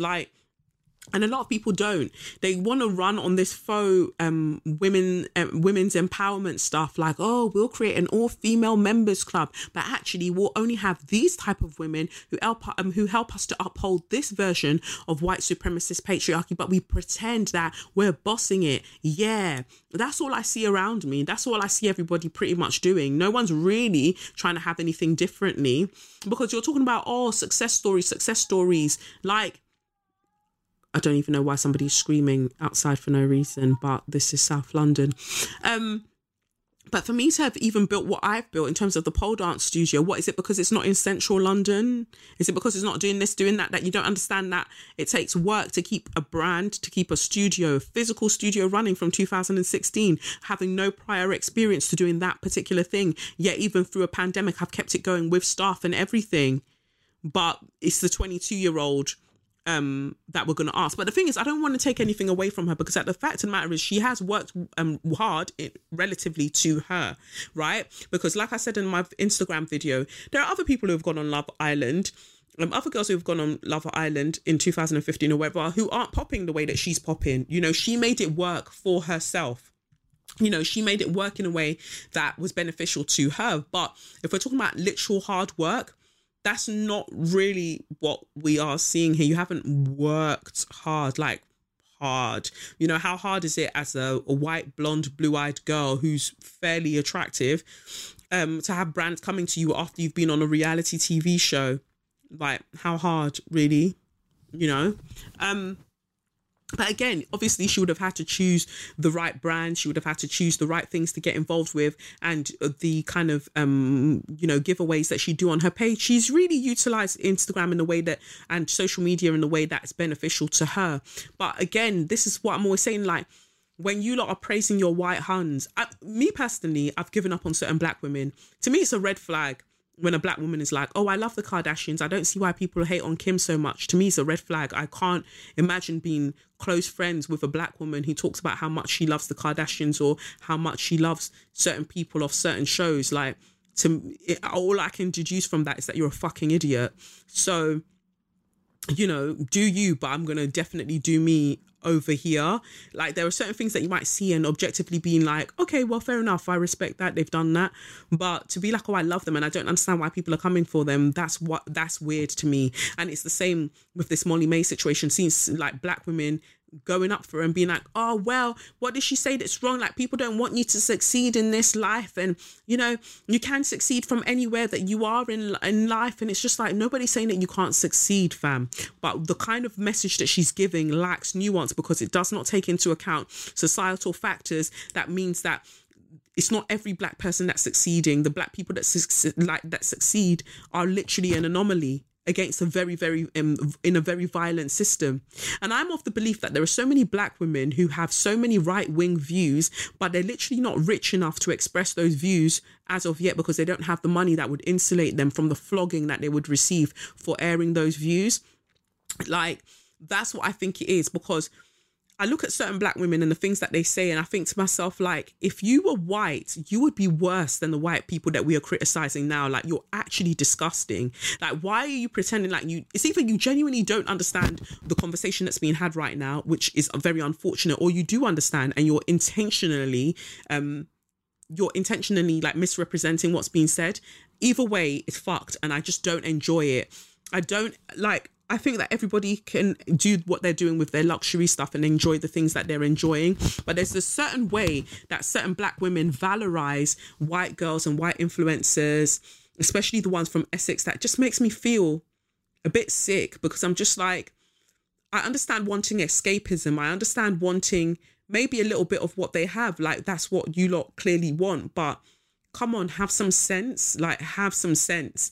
Like, if we're going to make it out of this experience that we're all collectively in, when people call it a matrix or whatever, some of you are really gonna need to pattern the fuck up, because you have to see life outside of just this fucking bullshit. Like, how many Cartier bracelets will you have? Like, how many holidays will you go on? How many, like, I don't want to knock what anybody else is doing, but I just find it boring. And when people are like, oh, she's an influencer, why is she getting so much backlash? Yeah, she's also got millions of followers. So the backlash, quote unquote, that you face when you say something off is going to be proportional to the number of followers that you have. Duh. It's not like somebody with 100 followers that people suddenly start coming at them mad. Like, it's proportional. Or proportionate, rather. So anyway, this Stephen Bartlett guy then decides that he's going to weigh in on it. And I personally feel like the reason he decided to weigh in on it is because people were talking about the podcast but weren't talking about him. Like, they weren't talking about the fact that it was his podcast. They'd taken a clip and they were just talking about that. And they removed him out of it. So he wanted to get back in the mix of things regardless, to make sure that people knew that it was his podcast that it happened on. And I just feel like that was a bit grimy as well. He said, Molly-Mae did an interview on my podcast. Yesterday, a soundbite from that interview went viral. She trended #1 on Twitter. Every newspaper covered it and MPs weighed in. I've had male guests say what she said. No one cared. But when Molly-Mae says it, she's crucified, crazy. And this is what I find so disgusting about certain black men. What do you mean crucified? Crucified, like crucifixion is a real thing. I hate when people use language in a hyperbolic manner. Crucified, this is a lynching. Shut the fuck up. No, it's not. It is not. She's going to be all right. She's going to be all right. I don't agree with people saying like extremely horrible things to her, but people can call you out and be like, what you've said here is incorrect. It's highly incorrect, and it's incorrect for these reasons. People being like course corrected doesn't lend itself to crucifixion. Jesus was crucified. Molly-Mae is not being crucified. Black people were lynched, literally lynched. Not this person that said a random thing or that's being wild or is deciding as a black person to support Trump. They are not being lynched right now. So stop using these words in a really fucked up way, especially when it's for you as a black man coming to the defense of a white woman. Like, calm down.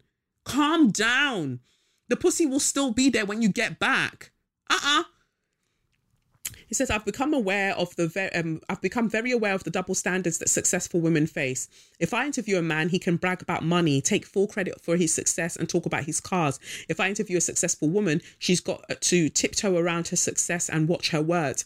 Gender issues aside, the standard we hold Molly-Mae to as a 22-year-old that's figuring out the world is absolutely outrageous. She once said she didn't like Italian food. It trended #1 all day, was written about in every newspaper, and she had to issue a public apology. 22. Somebody said to him here, I don't expect you to contribute to the critique of your guest, but sorry, this is just so dishonest. You know exactly why she was criticised. You know she's most likely more prominent on social media than any other guest, and you yourself said she was highly requested. What's also annoying is you also had Grace Beverly on your podcast. She created a brand at a young age and had no problem accepting that she had worked hard, but also very privileged. Molly-Mae did not do that.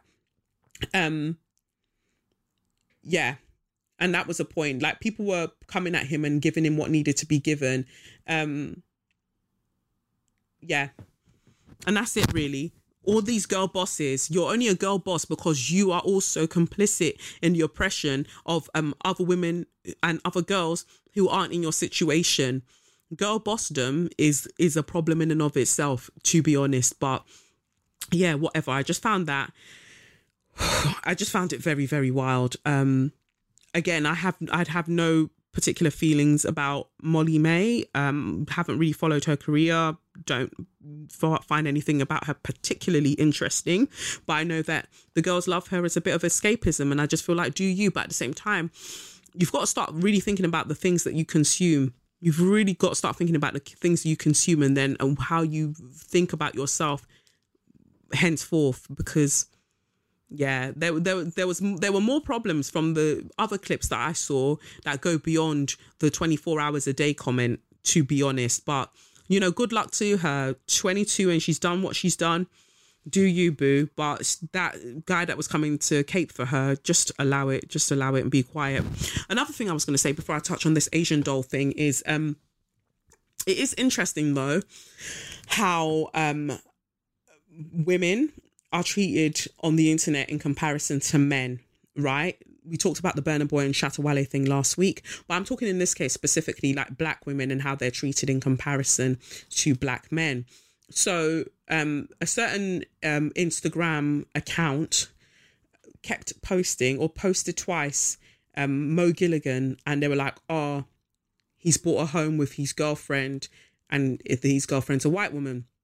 And they kept posting it, right? Clearly wanting a reaction out of the people who follow that page. No one really gave them the reaction that they were looking for, because they wanted them to react to the fact that he's with a white woman, and people just did not give them that reaction. And I thought that that was brilliant, because you can't keep doing this thing where you're trying to bait your followers into attacking certain people. But at the same time as I say that, I just think that if it were a black woman with a white guy that was on that page, they'd be moving very, very different. They would not ignore the cue to troll that person. And I just think that for a black man who's risen to prominence in the UK off the back of caricatures of black women being the bulk of the internet things that he made, the internet skits that he made, that's what got you to where you are, to be able to buy this place with your white girlfriend. That's cool. Like, do you? If there was any critique, I would think it would be around that, and how black women and the caricatures that are done of them, same with Kevin Hart, all of that. Like, these things are done to get you to where you're successful, and you no longer actually, like, you don't even interact with the people that you were using as the butt of the joke. Fine, okay, Kevin is with a black woman, but albeit a very, very, very light-skinned woman. But the people that you were taking the piss out of, especially your ex-wife, was not a light-skinned woman. So, and I don't say that in terms of, like, malice, because I don't think, why is this thing doing what it's doing? Mo hasn't been malicious. He seems like a perfectly, like, lovely, like, nice person. But that critique will be there, you know, it's just there. It is what it is. However you feel about it is there. And I feel that, I don't know if it was a publicity thing. I don't know. Like, I'm rather cynical when it comes to these things, because I know that there are things you have to do when you're in a public eye to kind of appease people. So when I heard that the majority of the money that he was getting from hosting the Brit Awards, is it the Brit Awards or is it the Mobos? One of them, that it's going to be going towards going to 5 Times More campaign. The campaign that focuses on highlighting that black women are now, well, at the time that they started, black women were 5 times more likely to die during childbirth in comparison to white women. That's why they started it. And I think that the recent Embrace report said that it was 4 times more likely now. It's still terrible. It's going to that. So I think that there are things that you can be like, well, this is the critique that you have of me, and this is me showing support to black women about an important issue. I think that is a balanced thing to do. But I just think that it's interesting that people did not take the bait. And I'm glad that they didn't, because I think it's absolutely horrible when people do that.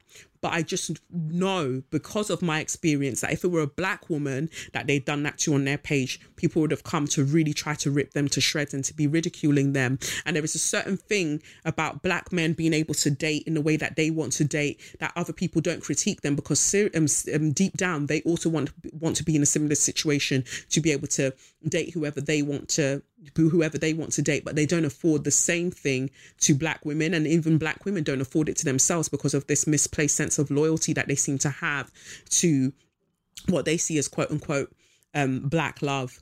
I'm not passing judgment either way. I'm just literally making an observation. I'm not coming for anyone, because I think that you know, what Mo's done is brilliant. He's done really, really well for himself, but that critique will still be there, won't it? Because it's a reality. The caricatures were of black women, and that's the thing, and you are now where you are.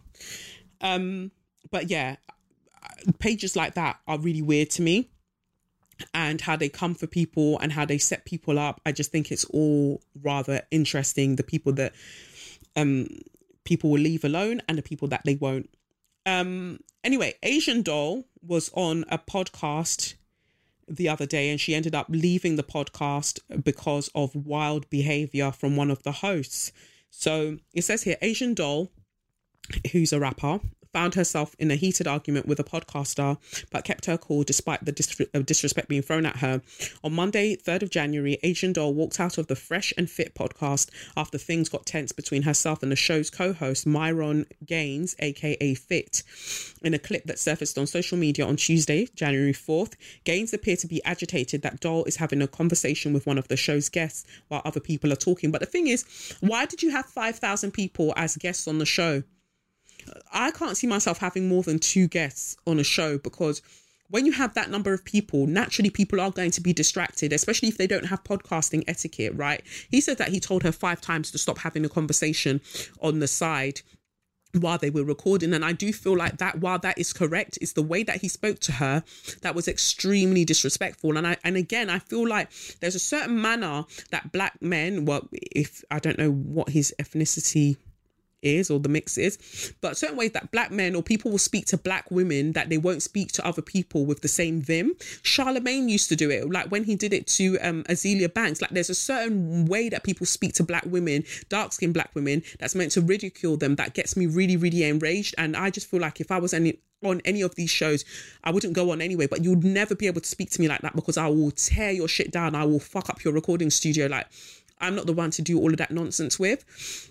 And ultimately, this is why I don't go on shows that are predominantly men or male podcast hosts. I don't entertain any invitations. I don't go. I don't want to know. I just think that if I were running the UK, I would ban men from having podcasts. I would ban men from being anywhere near microphones. Because whenever they get near a microphone, especially where 2 or more of them are gathered, like, just terrible things ensue, and I don't want that for us going forward. I don't want that any further. So yeah, my mandate, if I were to run for, I don't know, Prime Minister, or if I were to run for mayoress or mayor of London, definitely one of the things I would say is that I'm banning men from being anywhere near microphones, anywhere near it. So he says, guys, sidebar conversation, please. In a huff, he says, you know, this is the 5th time I told you, right? Like, stop, for real, stop. Like, who are you speaking to? Is she a child? And she responded, he mean as fuck. And then Fresh and Fit co-host Walter Weeks, aka Fresh, came to Gaines' defense and stated that Gaines is not mean, but added that the guest doll was talking, that the guest doll was talking to was having sidebar conversations throughout the show, which appears to be against the rules of the program. And he said, oh, she's been doing it for the whole show. I'm not mean as fuck. I just have rules, simple. As the show continued, Doll said under her breath, damn, you're a mean ass nigga. And that's when things went left.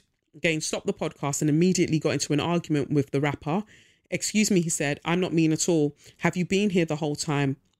When Asian Doll replied, no, Gaines continued to make his point. So you're going to come on somebody's show and not know what's going down and say, oh, you mean? He questioned her. She said, it don't matter. No, she said, it don't matter. I can say what I want. He says, okay, then you can get the fuck off the show too. Get the fuck off the show. And I just thought, why? And then he goes on to say, you can go. You're not going to come on my platform disrespecting me.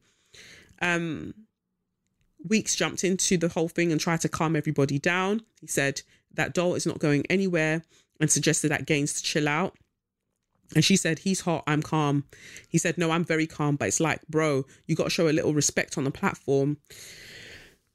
The thing is, again, you're coming on somebody's show, you should pay attention. But again, why do you have 1 million people on the podcast? Why are there so many microphones? Why are there so many people in this conversation? How is this going to work? How? So it was set up to fail from then. But yeah, people should be respectful, but you can't be speaking to people like that. Like, especially since if it was a man that was doing that and having these sidebar conversations, you would not come at a man that way. And that is ultimately my point. When certain men are behaving in this way, they would not speak to another man like that, that they save that vim for women. And it's getting tiring because one day you're going to get chopped in your throat. Then what are you going to do? Your hairline's receding. You've got a bald patch right at the top of your head where the lighting is shining. There's just a desert at the top of your head. And you're taking that frustration out on this woman, and it's unfair.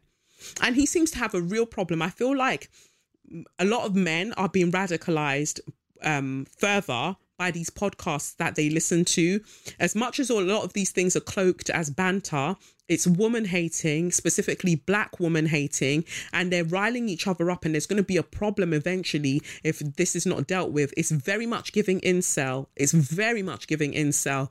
And people don't want to call it what it is because what you're hoping to marry one of them, because that's what's really sad. Because with what it looks like to be what it is out there in the dating world, You man are literally willing to settle with any old body. Like, he could be the most misogynistic, like, just horrible guy ever. But as long as he's got a bit of swag, maybe a beard, maybe carries one of them Louis Vuitton wash bags, like, you're willing to tolerate anything. He could be horrible to women that you know and you claim to support, but you lot will go there because you're so desperate to not be alone. I would rather be alone than be with a pussy clot. But you lot don't seem to feel that way. So let me not go on, because there are things that I could say. Let me not. But the main point that I'm making here is, you help these men get to stardom. You help these men get to success and prominence, when really what they are purporting and what they are kind of like putting forward and propagating is at your detriment. But you'll be kikiing and ha-haing, and instead of getting together with other women that are already speaking out and being like, this can't stand, you're also scared of not having male approval, that you'd never do that. You'd rather pretend that you don't see it. And that's sick to me. And this is the kind of behavior that we have in this situation. This bald-headed, he's not even an eagle, this bald-headed mouse would not speak to another man in that way, but he's speaking to her and telling her to get the fuck off the show. At that point, I would have dashed the microphone on his skull. That's what I would have done. But okay, fine, fair enough. We have to be professional or whatever. But he's also the same person. I watched a video of him saying that, oh, if you have a woman that's come round and she's claiming that she doesn't want to do anything, even though like this is the point that you've been building up to, go to another room, but make sure that she can hear you and pretend to be on the phone with another girl. It's either that she's going to be upset and she's going to leave, or she's going to be like, okay, I need to get serious. And then she's actually going to do something with you. That is called coercion.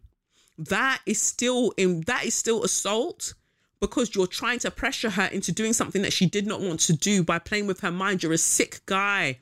You're a sick guy. And that's why your hair follicles are running off your head. You're a sick guy. I don't even want to bring baldness in as a punishment to anybody, because you can have numerous conditions.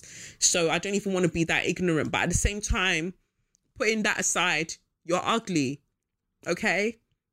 I'm not even being ignorant right now. You're ugly. You look like a rat. You look like a rat that saliva's gathered at the corners of your mouth. That's what you look like, a rat. And you're there talking about, oh, well, you know, when you've pretended that you're on the phone to another girl in another room, then you come back and then you'll know what the answer is. That is disgusting behavior. But again, these are the kind of behaviors that men have normalized. And I honestly believe that there are certain men that I've known throughout my career, right, who have problematic views. I know they do. And the more that I express my views, which I think are oppositional to theirs, they don't say anything. There's a lot of people that now, a lot of guys that are smart enough, quote unquote, to not say anything online, right? But you can see by the people that they follow, the kind of girls they hang out with, the kind of guys that they hang out with, you can see that they are problematic as fuck, but they just don't say anything online. And I've gone to events recently, or like last year, where I've ran into these guys, and I can see how uncomfortable they feel around me now. Like, you could just feel them shifting and shifting from one foot to the other, not really able to make eye contact. Like, we're having conversation, but the conversation isn't really going anywhere. And these are people that I've worked with. Like, I've literally worked with some of these guys, but it's not there because they know deep down. It's almost like they're scared that I'll find out that they're fuckboys. But the thing is, I know from the people that you follow that you're a wild guy. I know from the people that you follow that you're a sickhead somebody. Like, I know that. I can see that. But you can just see more and more of them are like, oh, I'm going to save my problematic views for the home. And this is what you lot are dealing with. But because you want to flash wedding ring and you want to run up and down and do vacation, you don't want to admit that the person that you've married is a literal demon, or the person that you're dating is a horrible person, but then you'll come and be lying and doing #BlackLove. Piss off and tell the truth. Of course, I believe that the people who have amazing, wonderful relationships, and they can do #BlackLove, but I also have it on good authority that that's not the case for a lot of you. I mean, it's not the case for a lot of people who choose to be in romantic partnerships with cis het men, to be honest, but there's just something, people aren't telling the truth enough is my point. A lot of people aren't telling the truth enough, and it's really, really boring to me to witness. But yeah, he said that, and then he had somebody else on his show. Let me see if I can actually get the clip up. Should I even get the clip up? No, I'll wrap it up there because we already know that this guy is a fucking idiot. But he had a guy on his show that was talking about, men can impregnate numerous women at any one time and their value will still be their value. But if a woman gets pregnant, her value goes down the more children that she has. This is the problem with you lot being radicalized by these Kevin Samuels and all of these other shows that you're watching about femininity training and all of these things. They're taking you back to a point that makes you talk about women and womanhood as if it's transactional. What is a high value man? What is a high value woman? What the fuck is anyone talking about? What the fuck are you talking about? What does any of that mean? You're buying into capitalism in a way that's destroying your life and you don't even see it because, I want a guy that can take me here and take me on holiday and take me here. Like, everybody's mad. Everybody's mad and nobody's going to come and diminish my divine worth and my divine value based on their reductive takes of and the wild internalizations of white supremacist patriarchy. You can all fuck off. You're all stupid, and there's not a single bell hooks book that's going to save some of you. Like there's fasting and prayer that needs to be done because what I'm seeing right now in this life is a wild thing. I'm not even suggesting books. I'm not suggesting anything to anybody because it's clear that everybody's mad and I just want no parts in it. No parts. That even sounds like I'm sending for people. I'm really not. It's just what I usually end up suggesting things to get people to think about things differently. But it's ultimately not my responsibility. It's actually an egoic tyranny to want people to think differently to what they do. Everybody's on their own path. If your own path is to go and do high value, go and do it there and fall off the cliff side. That's not my business. But I just feel like this is shaking. I just feel like what that guy was saying was just extremely wild, and it's a thing that a lot of women internalize as well. They do feel like their sexiness, they do feel like their worth goes down the more children that they have because their body changes so much. And I watched that and I just felt really angry because I'm just like, just shut up, you fool. This is part of the reason that women can't just enjoy their bodies for the work that is done, for literally the miracle that it's, created. They can't even enjoy it because they're busy thinking, now I need to look this way, now I need to look that way. You're not even wiping your bum properly. You're not washing your bum properly. You don't even cream past your waistline. Sometimes you don't even cream in between the webs of your fingers, of your hands. But you want to be talking about high value and low value. If you don't go back to hell where you came from immediately, fuck off. Whew, that was a lot. That was a lot for So You Bad. Probably the longest it's ever been. So I feel like for Straw of the Week, aka Suck Your Mum, I'm going to keep it nice and short. I'm really glad that the three men who hunted down Ahmaud Arbery as he was on his run, that they've received life sentences. I'm glad. Rot there, you pieces of shit. And then the other Straw of the Week, let me go back to this one. It says, 3 white men who chased and killed Ahmaud Arbery were sentenced today to life in prison, with a judge denying any chance of parole for the father and son who armed themselves and initiated the deadly pursuit of the 25-year-old black man. That's a better way to describe it. I said hunt, but that's literally how they saw him. So love goes out to Ahmaud's parents and parents who have had to endure this horrible injustice because of this white supremacist society, this raging killer mode, this bloodlust that will not just let black people be. My other Straw of the Week goes out to the people involved in this fucked up situation.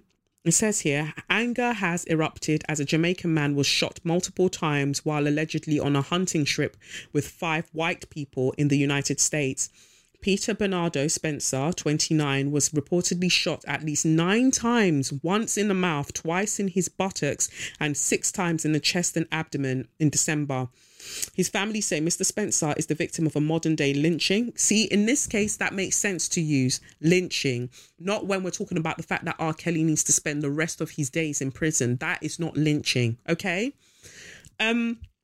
It says here, his family say Mr. Spencer is the victim of a modern-day lynching and was invited on a hunting trip by a former white male colleague.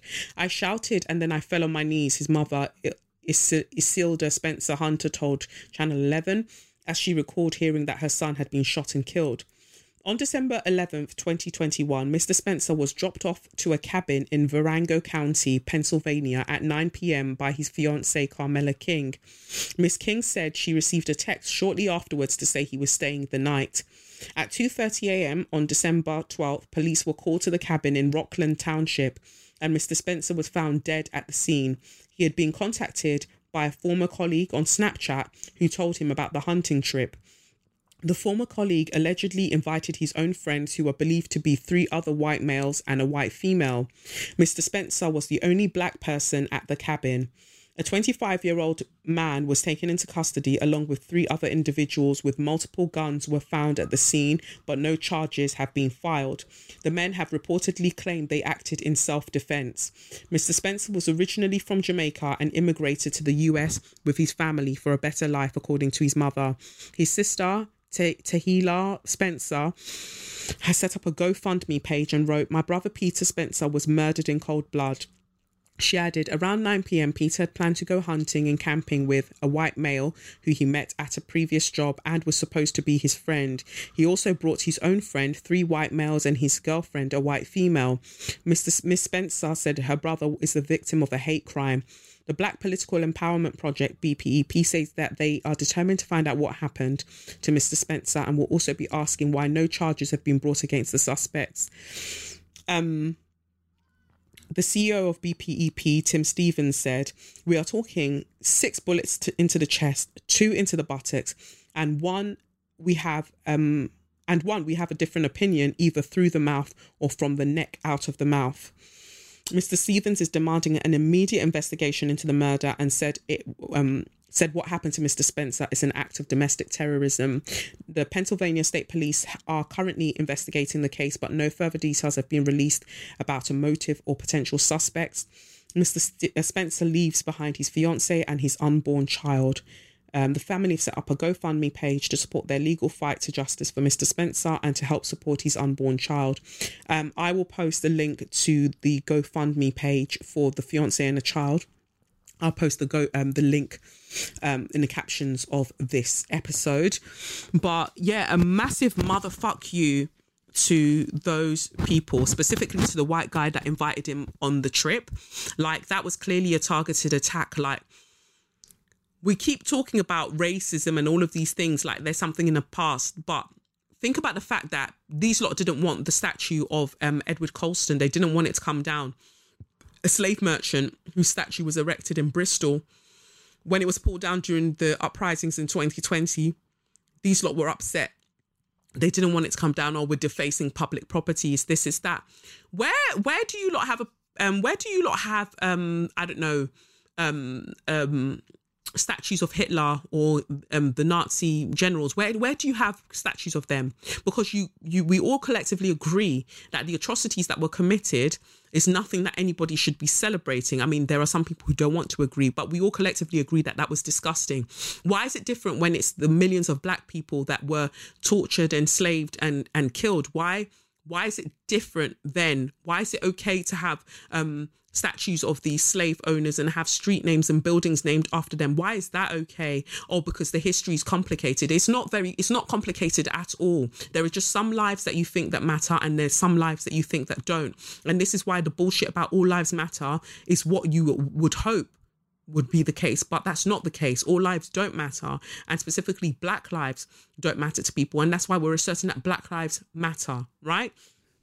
And it was great to hear that the 4 people that were charged regarding the Edward Colston statue being toppled and pushed into the river, that they have been acquitted. But then I'm hearing that the Attorney General wants to have a look at it again and investigate it again, because a lot of Tories aren't happy with the outcome. They really wanted them to be punished for doing that. It was the statue of a slave merchant. And you're like, oh, but there are proper channels you can go to if you want it taken down. Yeah, those channels had been used and nobody was responding, and they weren't responding quickly enough. And if you're not going to do it, we'll do it ourselves. And that's why it came down. And everything else that commemorates slave merchants, slave owners, colonial generals, all of that, pull everything down. And if you're like, well, we don't need to pull it down, you need to get out of our fucking country, we'll do that. But you have to give back everything you stole, though. Everything, and then pay all the back tax. Pay everything back, then we can talk. But if you're not going to do anything akin to that, then you can shut the fuck up. And so I bring that up to say, like, the bloodlust that motivated, that was the catalyst for imperialism and the enslavement of Africans, that bloodlust hasn't left. Just the other day, people were living in segregated lives. You couldn't use this water fountain. You couldn't use this toilet. You couldn't do this. You couldn't do that. Why do you think that shit's going to change overnight? There are people who probably can't even articulate why they want to kill black people so much. But if given the chance, they would. If the laws changed tomorrow and they were like, oh, everybody go wild, do you not think that that's what's going to happen? This man was invited on this trip. He was invited on this trip for the sole purpose of this lot killing him. And I don't know whether that happened in the cabin, whether they killed him, whether they killed Peter in the cabin. But I very much get the feeling that they would have wanted to be out in the woods and then for it to happen and then be like, oh my God, I mistook him for a bear or I mistook him for a deer. But how is it in self-defense that you shoot somebody in the mouth or through the neck and then twice in the buttocks and then 6 times in their chest? Like, how many different ways do they have to turn? Think about it anatomically. How many ways did they have to turn for you to be able to do that? Or did you do everything from their back? So that means their back was turned to you. So twice in the buttocks, and then you shot them through the back? But they say, no, you shot them in the chest. So that means front and back. So what, you had the person in the middle of the room and you just went to town. This is a public service announcement. I don't care how white the town is that you live in. And oh my God, I just couldn't find any black friends because I live in an all white town. Do not go away on any trips where it's you are the only black person with a group of white people. Don't do that to yourself in 2022 and going forward. Don't. I'm not saying the white people that you know are crazy, but I'm just saying that there's a lot of white people that happen to be crazy when it comes to blackness, when it comes to all of the, no. Because should something happen to you, suddenly everybody's got amnesia. Nobody understands. Till this day, we are still trying to get justice for Shukri Abdi. She followed her classmates one way or another by that water, and I know that one of them little fuckers drowned her. I know that. And we're being told, oh no, she just couldn't swim and that's what happened. No. What? And you know what? Because you didn't deal with them now, one of them little fuckers is going to kill again. Just watch. One of them little fuckers is going to kill again. And then you'll be like, oh, no, we should have seen the signs earlier. It's not a mistake. These things aren't happening by accident. And I don't even know. I don't even know if Peter actually sent that text message to say he's going to stay the night. I wouldn't be surprised if they took his phone and sent it. I wouldn't be surprised if they wanted to play some sick game with him. And why are you messaging me to come on a camping trip through Snapchat so the message can disappear? That it's just also messed up. It's also messed up. And America is a crazy place on its own. But this can't be allowed to run. Like, all of them that were involved, they better start speaking up. Annalise Keating, everybody needs to get involved. Everybody needs to get involved, and some truth needs to be found, because that wasn't in self-defense. You don't do that in self-defense. But again, you're basing all of this stuff on a racialized trope that black people are superhuman beasts that need to be contained. And, you know, nobody will question if you say it was in self-defense that you shot this person in the wild, wild way. Like, nobody's going to question it because, you know, black people are beasts. No, let's question it. How is that self-defense? Who was being defended? Who was being protected? What happened? It's so sad. So everybody that was involved in that, I hope that you all rot. That I hope that you experience hell on earth. And then when you transition into a realm that's not this one, that all you know is torture and all you know is torment, you disgusting pieces of shit. And I hope that it's not well for you. It's not well for you and any of your family and anybody that is an offshoot of you in the future. You disgusting, disgusting demons, absolute devils, disgusting. But rest in peace, Peter. And I just pray that his family gets some form of accountability. It doesn't even feel like you can call it justice, but some form of accountability for what's happened to him. But yeah, that's it. This feels like a very long episode. God, mouth's dry. It feels like a really long episode, but I hope that you enjoyed it, because many things were covered, many things needed to be said that couldn't wait. And it's funny because so much was missed out as well, because I wanted to talk about Kanye and Julia Fox, you know, the woman that he's now dating, and within a week he's sort of filled her hotel room with clothes that he wants her to wear. It's very much giving love bombing. And at the same time, he's bought, you know, a house up across the street from Kim. It's all a lot, all very manic, all a lot. Don't know what to make of it, but we'll soon see. But yeah, that's that for this week's episode of SYM, officially known as Say Your Mind, unofficially known as What? That's right, Suck Your Mum. I've been Kelechi Okafor. Remember what I said, that you can, from the 31st of January, you will be able to book tickets for the live show. I imagine that they will go very, very quickly. And the live show will be Saturday, 2nd of April. So do prepare yourself for that. Start getting your outfits ready, start getting your looks ready, because we're going to have a great time. You can join me on patreon.com/Kelechi Okafor. You can follow me on @Kelechi Okafor, @Say Your Mind Pod. And as I said, I'll add the link for the GoFundMe to the caption of this episode. But other than that, please look after yourselves, and I will catch you on the flip side. Peace. It's the Benz Brunani womanist, baby boys, baby girls, you need to hear this. If you sit down, receive this realness. Make sure your cup's ready for the tea, we are go sip it, yo. Hard time scrolling for your long shorts. You might learn something you never know. Kelechi fine, and she's one of a kind. Don't say your mind, say your mind.